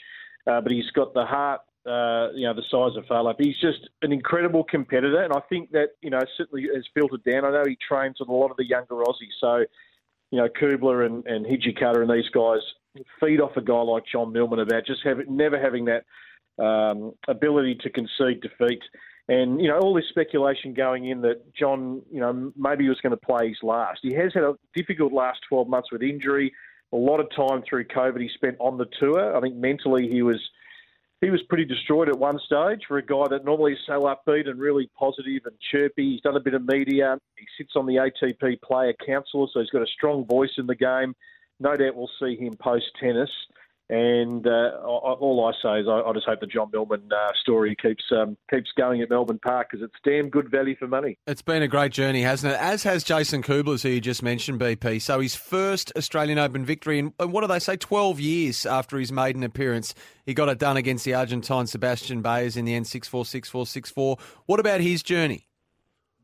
Well, he is another really great story. I first set eyes on him at, I think, my first trip to Wimbledon, Sam. He played in the juniors because he's about the same age as Bernard Tomic, and he lit it up. And then his knees, the degenerative knees, just really hampered him. I mean, he couldn't play on a hard court for a good few years. There were many Australian Opens going on where Jason would be playing a futures event on the satellite tour somewhere in the US on clay just to get some matches. So he'd be driving around his combi van. He's trying to save money. He had to come back and coach in Queensland. Was making nothing from the sport, but everyone knew the talent and just prayed that he could stay injury-free, because we've always known it's there. And now he's actually got the self-belief too that goes with that talent, that I can actually match any of these guys. His IQ, his anticipation, he just reads the play extremely well. He's a terrific, humble young guy. I think his manager struggles to get hold of him a lot, doesn't answer his phone a lot, Sam. and there's a few offers starting to come in now. People want to maybe get their logo on his shirt, or a little endorsement deal, or a connection to their brand, to Jason Kubler. So, get behind him. I think, like John Millman, he might play his best tennis between the age of 28 and 32. Really like the press conference yesterday of young Olivia Gadecki. I think she's 20 years old, and Ash Barty's a bit of a mentor to her, and the journos are sort of asking, what did Ash say? What did Ash say? And she just said, oh, no, I'd like to keep that just between Ash and I. Yeah, I'm sure Ash probably said to Olivia, you just keep that between you and I too. Look, she's a lovely young girl. I had the pleasure of sitting down with her at the National Academy in September. I hadn't met her before, and I love, Simon, I love athletes who just look you in the eye, and she didn't deviate one bit, and she took you inside her world. Look, there's been a bit of hype about her maybe progressing through the ranks because we're trying to find some good young female talent. She's 200 in the world. She's got a strong presence out on court. She does hit a really, really good ball. We know there's other attributes you've got to have if you're going to keep climbing the ranks. She's got a young brother, Thomas, who's a really good junior. Queensland have a habit of producing some really good players. And she plays Marta Kostyuk in the next round, who actually made the third round of the Australian Open as a 15-year-old a few years ago. So it's not a match that's unwinnable for Olivia. And, yeah, we hope she can kick on this year and get a bit closer to that top 100. And Novak Djokovic is scheduled to play tonight, BP. Now, he rescheduled or cancelled and rescheduled that practice session yesterday. We know the concerns over the hamstring. What's the talk around Melbourne Park? Do we think he's actually going to take to the court? Yeah, well, there's a lot of different bits of commentary on this, Sam. I think there is some concern. To keep pulling out of practice sessions, to have this injury concern leading up to an Australian Open, which has, been foreign territories, normally come in absolutely cherry ripe, ready to go and become so invincible at Melbourne Park. So I think it's just an interesting watch today. If he does take to the court, we'll just obviously observe his movement. Certainly in footy terms, if he had the two hamstring sort of scares in the last week, you're probably missing a couple of games of footy. Yeah. A brutal one-on-one sport like tennis, which pushes you to the limits, it's going to test every part of him. And just quickly on Kyrgios, I received this last night, which was interesting from a couple of physio contacts. For your information, that Kyrgios injury is such poor management from his team. They would have known about it for ages. He could have had a knee scope at the end of the season and been 110% fit for the AO. So that's from someone who's more learned than I in this space. And it's an interesting one. This has always been the query around Nick about how he manages himself, his body, and is he absolutely dotting every I, crossing every T in his physical preparation? It's going to be an interesting watch over the next few weeks as to that surgery and when he actually plays next. Well, you talk of Nick, BP, he and Tsitsipas didn't get on overly well last year, and they probably haven't for the last 12 months. But I see Tsitsipas now wants to become an adopted Aussie, because if I take anything out of his post-match interview, the couple of things that stood out to me, I was flat out like a lizard drinking was one of his statements. And the other was, crikey, that was a rip snorter, mate. Where's he coming from? Well, everyone loves Australia. I listened to Maria Sakkari yesterday, who's the number one Greek player on the female side. She said, I could live here at the drop of a hat, pack my suitcase and shift me to Melbourne. And they do get, the Greek players obviously get outstanding support. We saw it with, Marcos Baghdanis all those years ago when he had that run to the final, going to the Greek restaurants in the city after he played. And indeed. And they just, little VIP table for Marcos every time he'd roll in about 1 a.m. after a huge night match. Well, I still like your phrase earlier, BP. If someone rolls with fly blown during the tournament, then we'll adopt them instantly. I haven't heard that phrase in a long time, but you rolled with it earlier, which was refreshing. Oh, there you go. You never know what you're going to pull out of the hat, Sam. But no, he's a ripper, Tsitsipas. He's a little different, a bit quirky. But he's going to play Rinky Hijikata. So what a matchup. I'm fascinated to see what court that'll be on tomorrow. Country was made on the back of agriculture, so you stay with those phrases. I reckon that's okay, that's BP. Right. That's right. Fly blown. Love fly blown. Hey, BP, big day today. The Aussies in action, obviously. Kim Birrell, Jamie Fawless, Jordan Thompson. The Demons in action, Popper and Kokonakis. The list goes on and on. Chris O'Connell as well. So big day ahead of you, mate. Appreciate you finding the time. 50 screens today. Yeah. It's a big day. Thank you, guys. There's Brett Phillips there, all thanks to the pinnacle of engineering, the Kia EV6 GT, the most powerful Kia ever crafted. We'll be back right after this.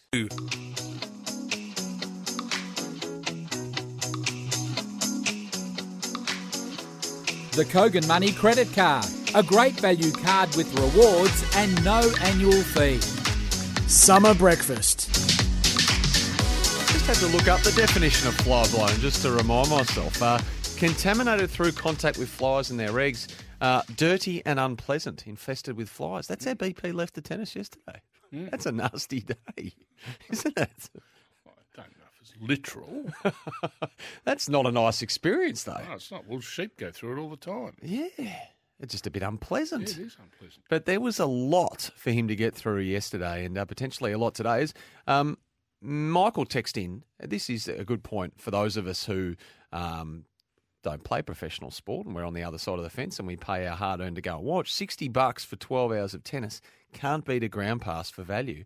That's a good point, isn't it? I've been in the tennis for a while, but last time I did, I was blown away by the amount of activations they have.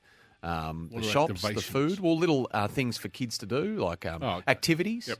All the interactivity is amazing down there at the moment. As we said the other day, they've got a beach in there, for heaven's sake. They've trucked sand in BP there. was just saying, just get a ground pass. You don't need a this time of the tournament, pass, just absolutely. Get a ground pass. Yeah. Don't waste your money on the centre court sort of setup at the moment. There's so much value there on the outside courts. Righto, we'll take a break. I've cited the questions for last fan standing as well. I like it. A family affair.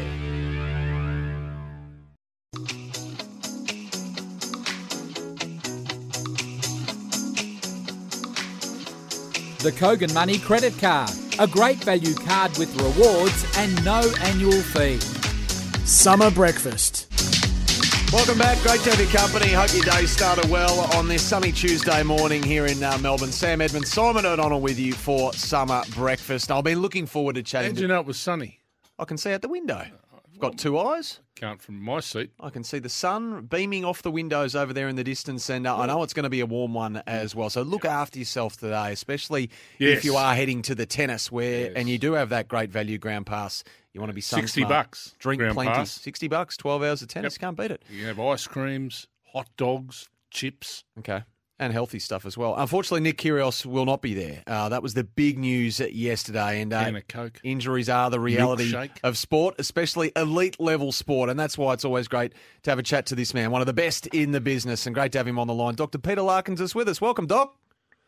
Morning, Sam. Good morning, Sod. G'day, Love your nutrition guidelines, Sod. Thoughts on that, Doc? Beautiful. Giving the public a great example. Thank you. Well, it was a big news yesterday, Doc. Nick Kyrgios, his injury, had his trainer Will Maher beside him. From what we are aware, it's been described as a small lateral meniscus tear. He's obviously got a cyst in there as well, and he did, for those of us who wanted to see it, post a rather graphic Instagram photo of what had been drained out of his knee the other day. What are we dealing with here with Nick Kyrgios? And I guess the concerns, as Will Maher pointed out, about some potential more serious injury if he actually played on through this. Yeah, well, a meniscus tear is sort of the common cartilage tear that people use in the everyday language, and they can occur either in the inner half of the knee, the medial, or in this case, the lateral, the outer half of the knee. So that's an everyday thing, not only in the sporting world, but in people that can twist their knee just, falling over in the shower or stumbling down the stairs. But the problem is when you get the cyst, it's actually leaking a fluid, a bit like a blister attached to the meniscus tear. So it's a sack of fluid that pushes out against the side of the knee. So they did try to drain that and reduce the pressure in the knee. But the bottom line is he's got a meniscus tear that generates that problem. So the arthroscope treatment was pretty much invented in the early days for meniscus tears. That's what it first came along in the 1970s, to do arthroscopes of knees. But the problem is you will have to remove, and someone at Nick's age, you're not going to repair it or stitch it back like you might do in a teenager. It's more likely when it's already got a cyst attached that the meniscus will be quite soft and quite broken down. So it would have gotten worse if he played. I guess the consequence of playing on would have got sore and not been able to twist and turn. So the decision to get it done so it doesn't become a bigger tear makes sense. But of course, then he's got to recover from that because he will have part of that cushioning. So the meniscus serves partly as a cushioning in the knee, and means you'll lose some of that. So you can't return too soon after this sort of arthroscope because of the risk of swelling and continuing soreness. Is there any window here at all, Doc, and it's hard from the outside looking in, but to question the timing? Is this not something, especially with a meniscus tear, that they would have known about and his team would have known about and potentially could have operated on in the lead into this to give him the time to get ready for the Open? Well, the time, the time could be 6 weeks before you can actually get on a court again and twist and turn. I mean, walking down the street in a straight line is not putting a lot of pressure on the knee, so they would have had to have had it 6 weeks out from the summer tennis season. So a small tear before the cyst develops, you can sort of put up with that, and they were treating it. They were well aware of it, I'm told. But the cyst can develop subsequent to that and start causing that extra pressure because it's that little, as I said, like a little blister or pushing on the side of the knee. So to get the window, I mean, it's a big window in one sense. It's not like an arthroscope and a week later you're back running around. It would have been more, especially with, you know how agile it is on the court. We see them slip and slide in those extreme movements. I mean, Nadal and Djokovic are extreme examples, but there's no question the Nick's a very mobile player. So, the 6 week window, I'm not sure when they would have had that, and perhaps they thought they could get away with it just by draining the cyst, but clearly that didn't make the difference. Doc, what's he do from a recovery point of view? And you've explained to us the cushioning's not there, so he just has to strengthen up, his bum and his hamstrings and his thighs. That's he has to sort of create a sort of artificial cushioning? Well, you do. I mean, you've got internal cushioning, we call it cartilage in the knee, and then you've got the external cushioning, which is the muscles. I'm very impressed, Simon, with that knowledge of yours. You must have been done sport at some stage. While I was having a choc wedge, I think. and a can of Coke, yeah. But yeah, look, the issue is he needs to. I mean, they'll take out the minimal amount of meniscus required and leave behind a healthy meniscus. But given that it's got a cyst in it, there's going to be quite a big percentage of the meniscus that's damaged. So he'll have some of that cushioning left behind. And it's a common operation, so it's not as if we're saying, "Oh, this is unknown territory." But it can take that 4 to 6 weeks before you load it up. So he'll be doing unloaded work in the pool and gym and some seated boxing and weight training. And then, as you say, he'll develop all the muscles external to the knee, around the thigh and right up to the hip level, because they're cushioning as well. They don't just move your knee. And then they'll be looking to see, gradually introducing straight line activities before you get in that multi-directional tennis stuff. So the program's pretty much standard for, with an elite physio supervising the rehab after an arthroscope for an athlete at that level. But it can go wrong. I mean, people get infections in these. We saw that happen a little bit with, Darcy Moore, with what's happened with Collingwood in the football, how long it's taken him to get back to even to be able to run laps last night at Collingwood training. And it's the same with the knee surgery. That can give that trouble. So, in the best of scenarios, I think 6 weeks probably before he's doing much in the way of proper hit-up work on a court.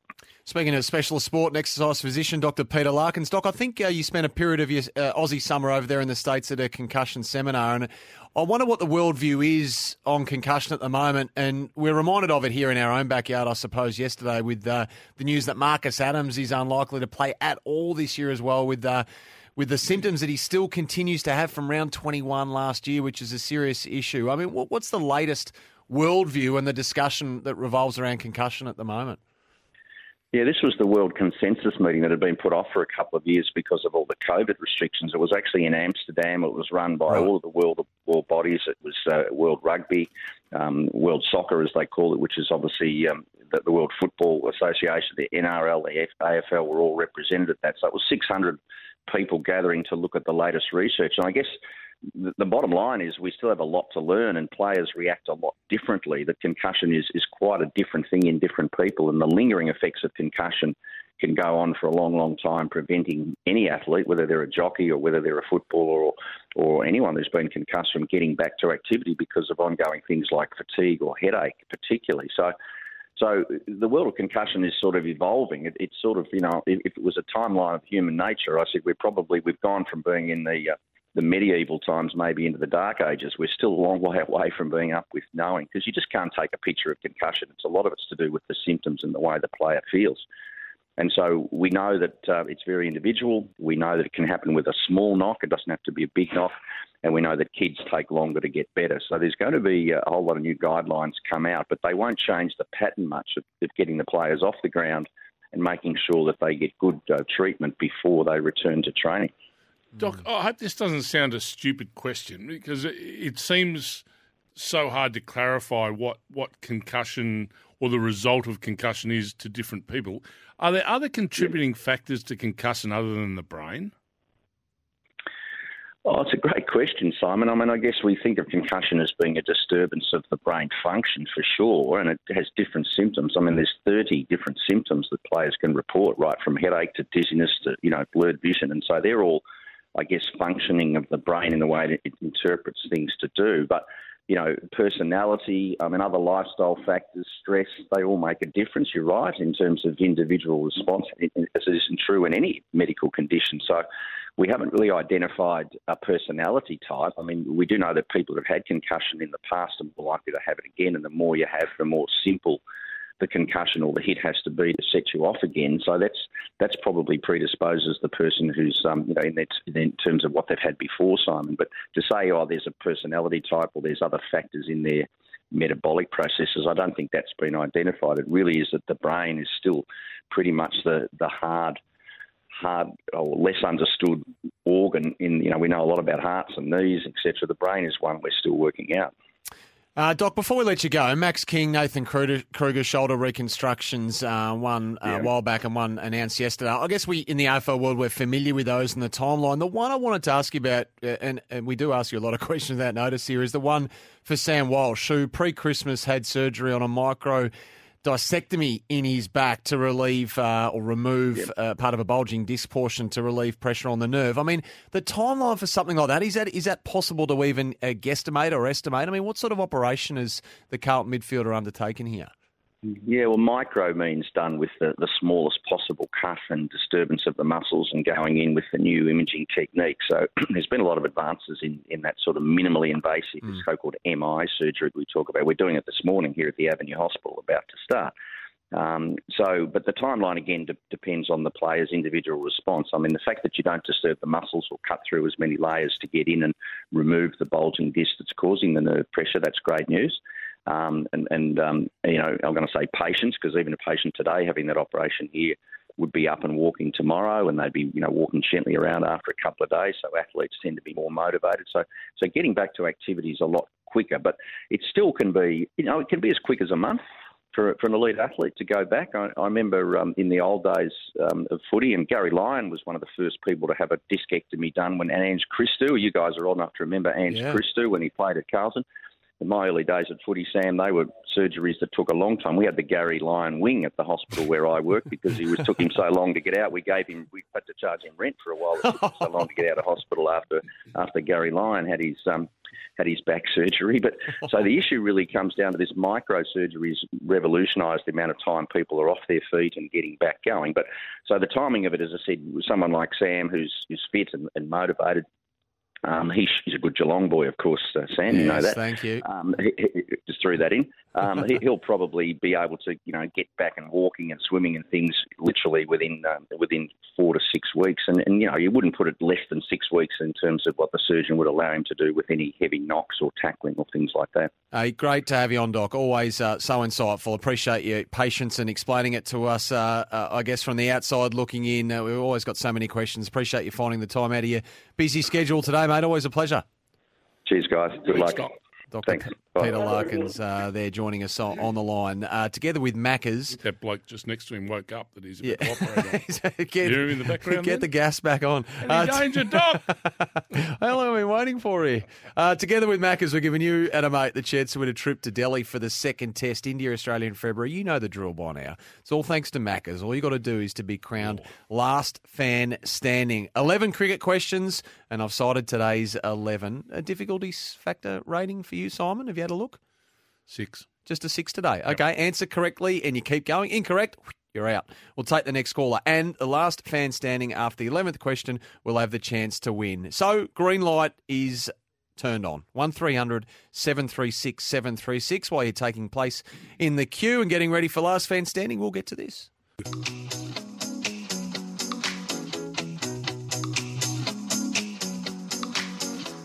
The Kogan Money Credit Card. A great value card with rewards and no annual fee. Summer breakfast.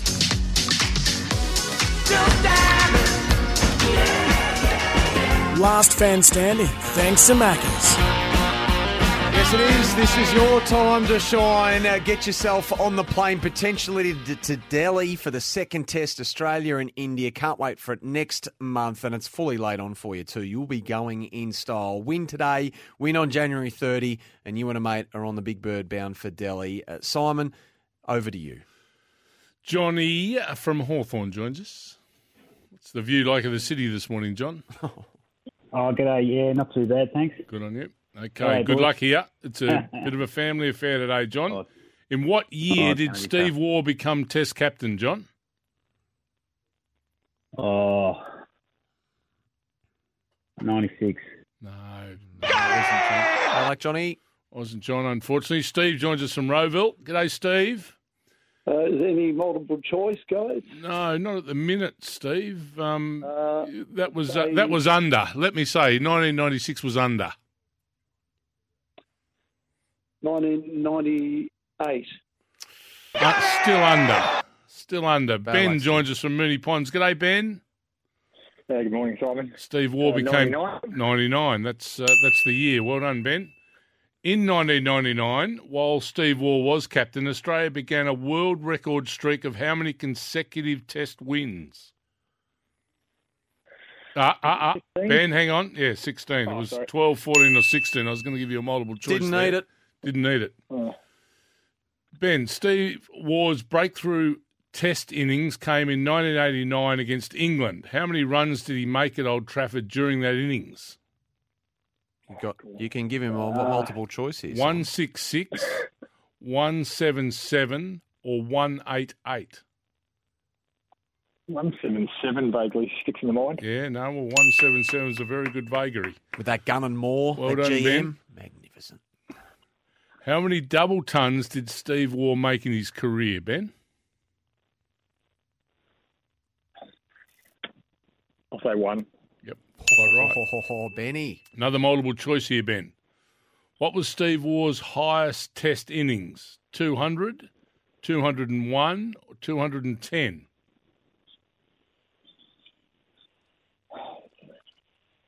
I'll go 201. Oh, agonising stuff. Chris from Point Cook. G'day, Chris. Chris is back. Good morning, my mate Sam. How are you? Hello, Chris. What am I then? Good. That's good. No, you. Oh, not a good start. What was Steve Waugh's highest Test innings? Chris? I think that was even 200. Even 200, quite right. Question 6. Which Waugh brother is married to a horse trainer? Mark Jr. Mark Jr. Waugh is, Chris, quite right. Which brother was dropped in the 1990-91 Ashes series? I'm going to say Steve. Yeah, he was. He was dropped and Mark came in. He dropped for his brother. Love it. Yep. All right, Chris, true or false?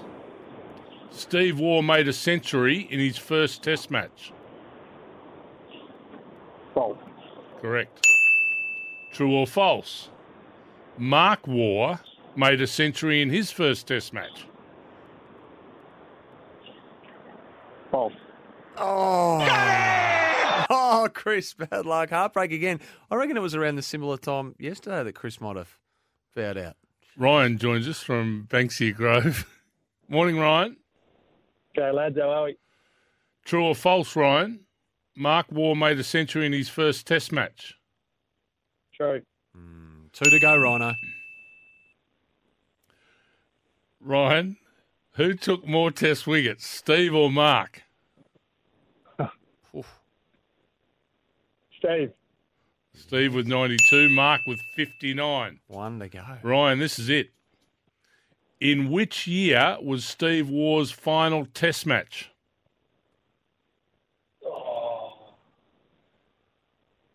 In which? 2004. Oh! And he's done it. Magnificent, Well done, Ryan. Good work. Well done, Ryan. All right, mate. You've got it. I reckon he was looking for a multiple choice there. I didn't give him one, and he's plucked out 2004. And Ryan, you're in with a show. Well done, Ryan. Happy with that? Yeah, very happy. Thanks, boys. Very well done. Timed his run beautifully there. Got the easy true or false in question 9 and then navigated a couple of tricky ones there at the end, 10 and 11. Great questions. One thing I'd just like to point out. Great questions. Yeah, Can I great point that out? question. One thing I'd like to point out. I don't think Steve Waugh's first Test 100 was at Old Trafford. I think it was at Headingley. Oh, hello. But that It doesn't matter. Inconsequential, the venue. We'll go to the records on that, though, because he's been impeccable, Brooksy. Yeah, they were no, great questions. I think Brooksy bugged that up. If I remember rightly, it was at... But the 177 is spot on, which was the point of the question. 177 is spot on. Yeah, which was the point of the question. Yeah. Winner of today's quiz, which Ben is... Lyons out there nodding his head. Why is he nodding his head? What would he know? Why is he here? What would he know? Why is he here? What a cricket. He wasn't even born then. No. Ryan what in are you Banksia doing Grove. here? The winner of today's quiz, Ryan. You are the last fan standing, and you go into our grand final on January 30, where you might get the chance, well, you will potentially get the chance to go to Delhi. Flights for you and a mate, 5 nights premium 5-star accommodation. We'll have a sports luncheon over there with SEN's commentary team. Which hasn't been finalised as yet. Won't be involved in. The corporate hospitality at the cricket, the $1,000 spending money also. Magnificent. Another chance to win across the day today and again tomorrow with us. It's the last fan standing. All thanks to Macca's. Love your Macca's. Love it. What a prize that is. And well done to our winners so far. I think that's 7 we've locked in for January 30. And I reckon we've got another 8 to go. So a few to go. Get involved on the Tempur 40 Winks text. Consumer's Choice winner, Tempur mattresses, pillows and adjustable bases conforming. Wouldn't that be great? to the exact shape of your body. They Over were to India, whoosh, off you take. They were good questions. Land in India. Headingley aside, they were immaculate questions. Oh. I love the true or false Mm. with the tons in the first Test match. Yep. That was very well No. done. And well done to everyone who took part. We'll do it all again tomorrow out of probably 8:20 seems to be a slot that seems to be working for us for this little super quiz. Last Fan Standing returns tomorrow, and a bit later on, I'm sure the Pipe will have an opportunity for you. Better get to the newsroom. Anna Pavlou, she's got the headlines. It's funny the things you remember, isn't it? You think about Headingley now during the break, and you think about Steve Waugh's 177, 89 Ashes series, and all I remember, because I was a kid staying up late watching this on the beanbag, all I remember... On the beanbag? Yeah, on the beanbag. I remember, I don't know how Mum and Dad let me stay up and watch it, but I remember it was just cut shot after cut shot. He had that GM I was talking about, and he was just playing back foot cut shots, left leg off the ground, just must have played 100 cut shots. Yeah, he did.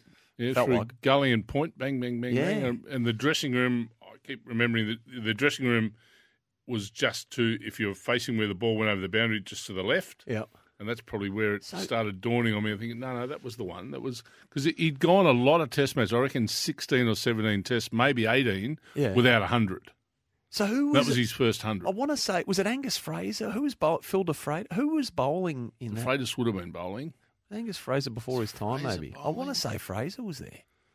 Oh, it's one for the nostalgia. Yeah, I reckon Fraser was part of their attack. Was Devon Malcolm part of their attack then? I feel like it was before Devon, or Devon wasn't playing. I don't remember Devon Malcolm in that test. But it's really testing me, though. But it brought me back. I just remember that... Goff would have been part of that game, wouldn't he, Darren Goff?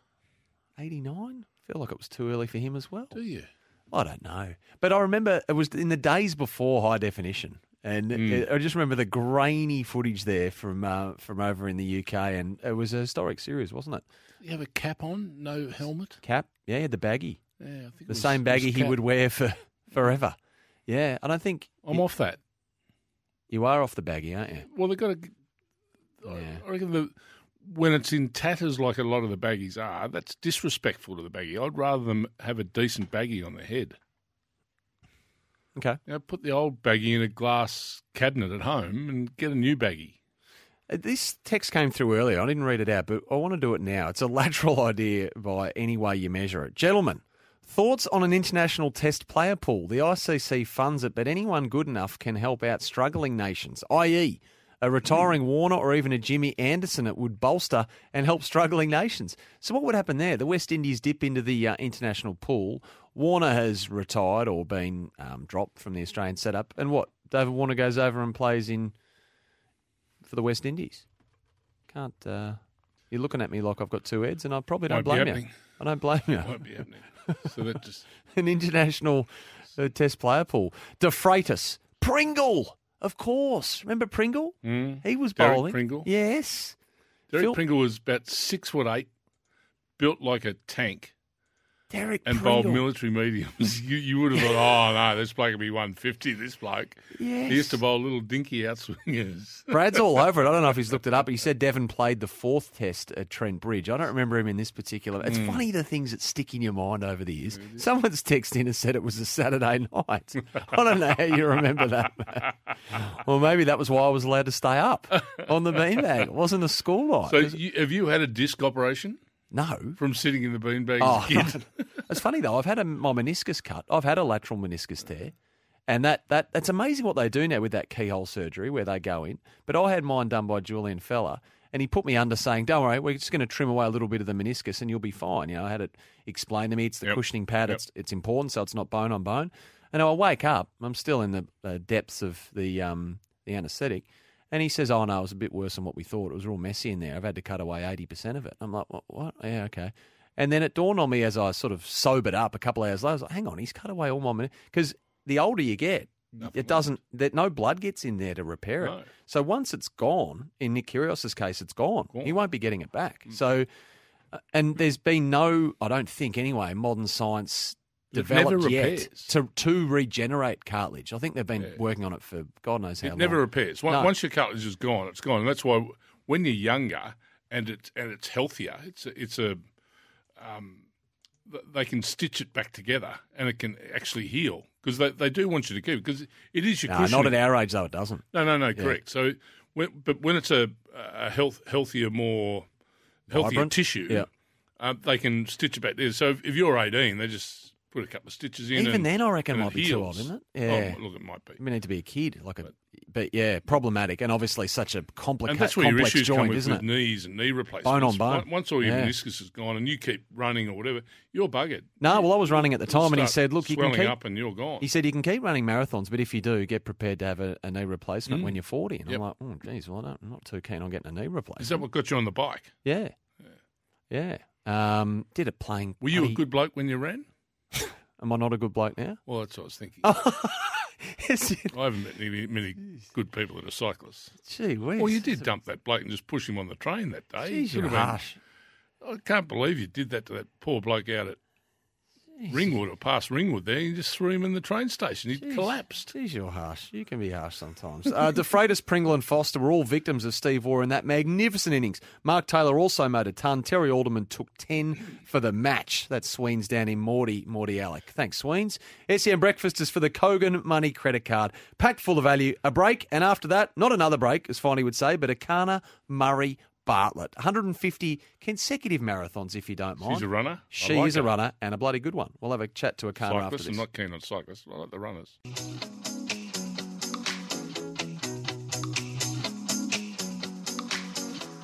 The Kogan Money Credit Card. A great value card with rewards and no annual fee. Summer breakfast. Well, if you happen to be driving past the Tan Track yesterday at around 6 o'clock and you wondered why there was a gathering of people there in a crowd in attendance, it was because of our next guest. Yep. We've spoken to her before. We couldn't wait to get her back on. Her name is Akana Murray Bartlett.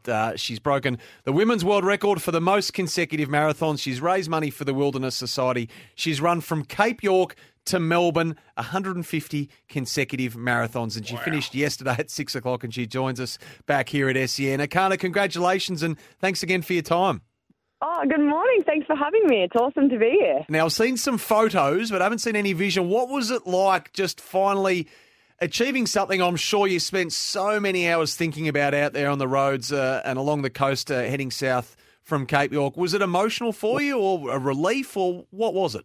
It was everything. So deliberately, I did about 4 or 5 laps of the Tan Track to finish. And every single time I went past the start line, we had a new group of people join on. So every lap got more and more crowded, bigger and bigger. And then, we came down that final home stretch. There would have been, all of my friends and family from all over the world there. It was very emotional. Well, Akana, I suppose you're out and about today. What are you doing? Run another 20 or 30 to get rid of the lactic acid from the last 150 days? What do you do? Surprisingly, I'm back here on the Tan now. I'm walking over to the Oz Open as we speak. It's nice doing it just in regular shoes, not in runners, that's for sure. Oh, geez, I thought you were going to say you were going to do a few laps there and run, Akana. No, I'm done for a long time. Oh, fair enough. Putting my feet up. Now, what was the end total? Because you were looking to raise money. I mean, your main priority and your main focus was to raise money to protect wildlife. Where did we get to? Well, as of this morning, we're at 115,000. So we're almost, my original goal was $10 per kilometre. I think we're almost at $20 per kilometre. So I'm absolutely stoked. I'm going to leave it open for a little bit longer because there is some fundraising still to do. But I'm beyond proud of it. So for people who want to donate, who are listening this morning, who are just catching up with this, Akana, where can they do that? There's all through the website or through socials. So it's Tip to Toe 2022. It's all going towards protecting all our national parks, wild places, and essentially at-risk wildlife. So it's a fantastic cause, all for the environment. Kind of brilliant stuff, and yes, fantastic cause, and everyone please help out as best you can. What do you do now? Yeah, what's it feel like waking up this morning? What's on for the next week? This is the first morning in 6 months that I've woken up and I'm not running. So I actually am not sure what to do. I'm going to have energy in places I haven't had energy for a long time. I think for the start, I'm just going to catch up with some friends and family and kind of process the whole thing and, catch my breath. Do you have something quite significant to eat because you know you don't have to sort of run a marathon? What's your favourite food that you've been missing? What is it?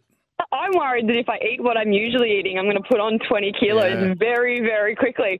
So I'm going to probably go get an Eggs Benny tail, something really rich that you can't really have when you're running. So, yeah, I'm looking forward to it. It's not to say that I didn't love it. It was an amazing 150 days, and I wouldn't change it for the world. But, yeah, my body's definitely screaming for a break. And I know we spoke last time you joined us about the feet. So how did the feet survive by the final day? They're okay. I've got all my fingers and toes. I still have the calluses, and they're still a little bit swollen. But no, I think they'll survive. Now, and when it comes to world records and Guinness, I mean, what happens with that in terms of their, validation of your achievement here? What goes into all that? Yep. So as of today, I can finally hit submit. So I've been putting in the data and the evidence. It's quite a lot. You need logbooks, witnesses. You need the map, the GPS, timestamps. Yeah, the whole list. I couldn't verify it until today because they don't obviously accept the final number until you're finished. So I have a long afternoon of submitting maps and logbooks today, and then I can hopefully get that verification ASAP. And now you're as qualified as anyone, more qualified, that if anyone gets any player gets tired or fatigued at the Australian Open today, you're well within your rights to completely scoff at that. Well, it is a very different sport. My arm strength is pretty minimal at the moment after just 6 months of running. But no, I am going to go and enjoy it. I love watching sport, particularly people who have supported me. So it's my turn to support other athletes. Just with your arm strength being down, just start with ponies. They're just the little 5 ounces, and then go to a 7 ounce, and then a pot, and eventually you'll be into a pint before you know it. You know, my arms get sore cutting vegetables there that week at the moment. It's very embarrassing. Jeez, well, nothing embarrassing about what you've done, Akana. You're forgiven for being a little bit fatigued and a little bit tired. It's been an amazing performance, 150 consecutive marathons, the money raised for the Wilderness Society as well. Thanks for joining us again, and on behalf of everyone here at SEN, a big congratulations to you, Akana. Magnificent achievement. Enjoy the rest and the downtime. Yes, I'm really glad that I didn't have today's weather yesterday. It's going to be 36 degrees today, so I dodged a bullet there. Magnificent. Akana Murray-Bartlett there, Tip to Toe 2022. You can donate now on the website if you wish to do so. I'm going to change. One of our text messages has come in. From Vic. Yeah, I saw that. Said I'm handing out backhanders to Gary, who isn't making an effort with people, and he's going to be in the third row and not the front row. To you about your cycling, that I had to go up the cyclists. Yeah. And I'm going to be more positive from now on. Oh, yeah? Yep. Good. From now on, I'm going to be far more positive. Sounds like that's been a bit of an intervention there from Vic, so thank you, Vic, for that text. Cyclists, but... Guys, I'm going in for a medial meniscus transplant at the end of the month, so I'm not sure how far we've come. Well, modern medicine is amazing. This coming through off the text. Now, when I had mine cut out, that was it. There was no hope of anything else. But here's a medial meniscus transplant. Simon's educating us with Cameron White. Had his stitched back together at 24. Missed 12 weeks long recovery. I can't imagine. You would have to stay so still for that to actually work. I can't imagine. Yeah, to knit, to tie together. And coming back to Steve Waugh's 177 at Headingley, I'm told it was term 2 school holidays. Again, Mum and Dad, they would never let me stay up beyond 8 o'clock. I don't know why they'd let me stay up all night. The England attack consisted of Phil DeFreitas, Neil Foster, Phil Newport, Double Who, Derek Pringle and Graham Gooch. And I was thinking about... Neil Foster played a lot of cricket for England. Yeah. Yeah, well, this is a text coming through from someone who hasn't listened. Essex opening bowler played a lot of cricket for England. Now, Graham opened the batting for England, didn't he, for a long period of time? Graham Gooch. Yeah. But he bowled those... Did a Yeah. He did do a yeah. But he bowled those little gentle... dinky off-swingers. Yeah. Little outswingers. Little outswingers. Little outswingers. What do you reckon he was bowling? About 120 k an hour, do you reckon? No, it wouldn't have been 120. Not even that? Closer to 110. Really? And used to... Because you had to make all the pace off him. You couldn't get any pace Alex off Stewart, what he was doing. The keeper at the time, he would always be up at the stumps to him, wouldn't he? Yeah. There's a strange little setup, that 100-kilometre darts. A lot of wickets. They got wickets. Really? Yeah. Because you'd relax. Right. You think, Gucci. Take him to the cleanse. Cop this. Yeah. Nick out. Hooroo. On your bike. Get involved. On Not the that I Tempur like Ford- bikes, but on your bike. Yeah, well, I've got some. No, I'm not going to take the bait on that. Tempur mattresses, You're pillows, and easy to adjustable take the base. bait on No, the just bikes. You don't. are. Consumer's choice Repeat winner. what you said to me in the break. No. You called me a low life. No, you I said didn't. you blokes are the scourge. No, you I said didn't. we take cars off the road. We're good for mental health. You gave me the whole box and I don't know dice how, during the I break. don't know how we can be the scourge. We ease traffic congestion. We do take traffic off the roads. We embark on exercise and everything that's good for mental health. How can we possibly be the I'll scourge? tell you what, every Saturday morning I drive in here behind the Hawthorn Cycling Club and they usually have 50 to 60 riders. Yeah. Well, I'll tell you what, they've dropped off the face of the earth. I followed them in last Saturday, there was 6. Well, you know what six that is. with the HCC on their back, the yellow and brown Hawthorn Cycling Club gear on, only 6. So, mate, cycling's on the way out. No, that's like Johnny in Hawthorn. No, they're all down at Portsea. Although they're the 6 that don't have the holiday homes in Blairgowrie. Our final break, Julian de Stoop coming up next.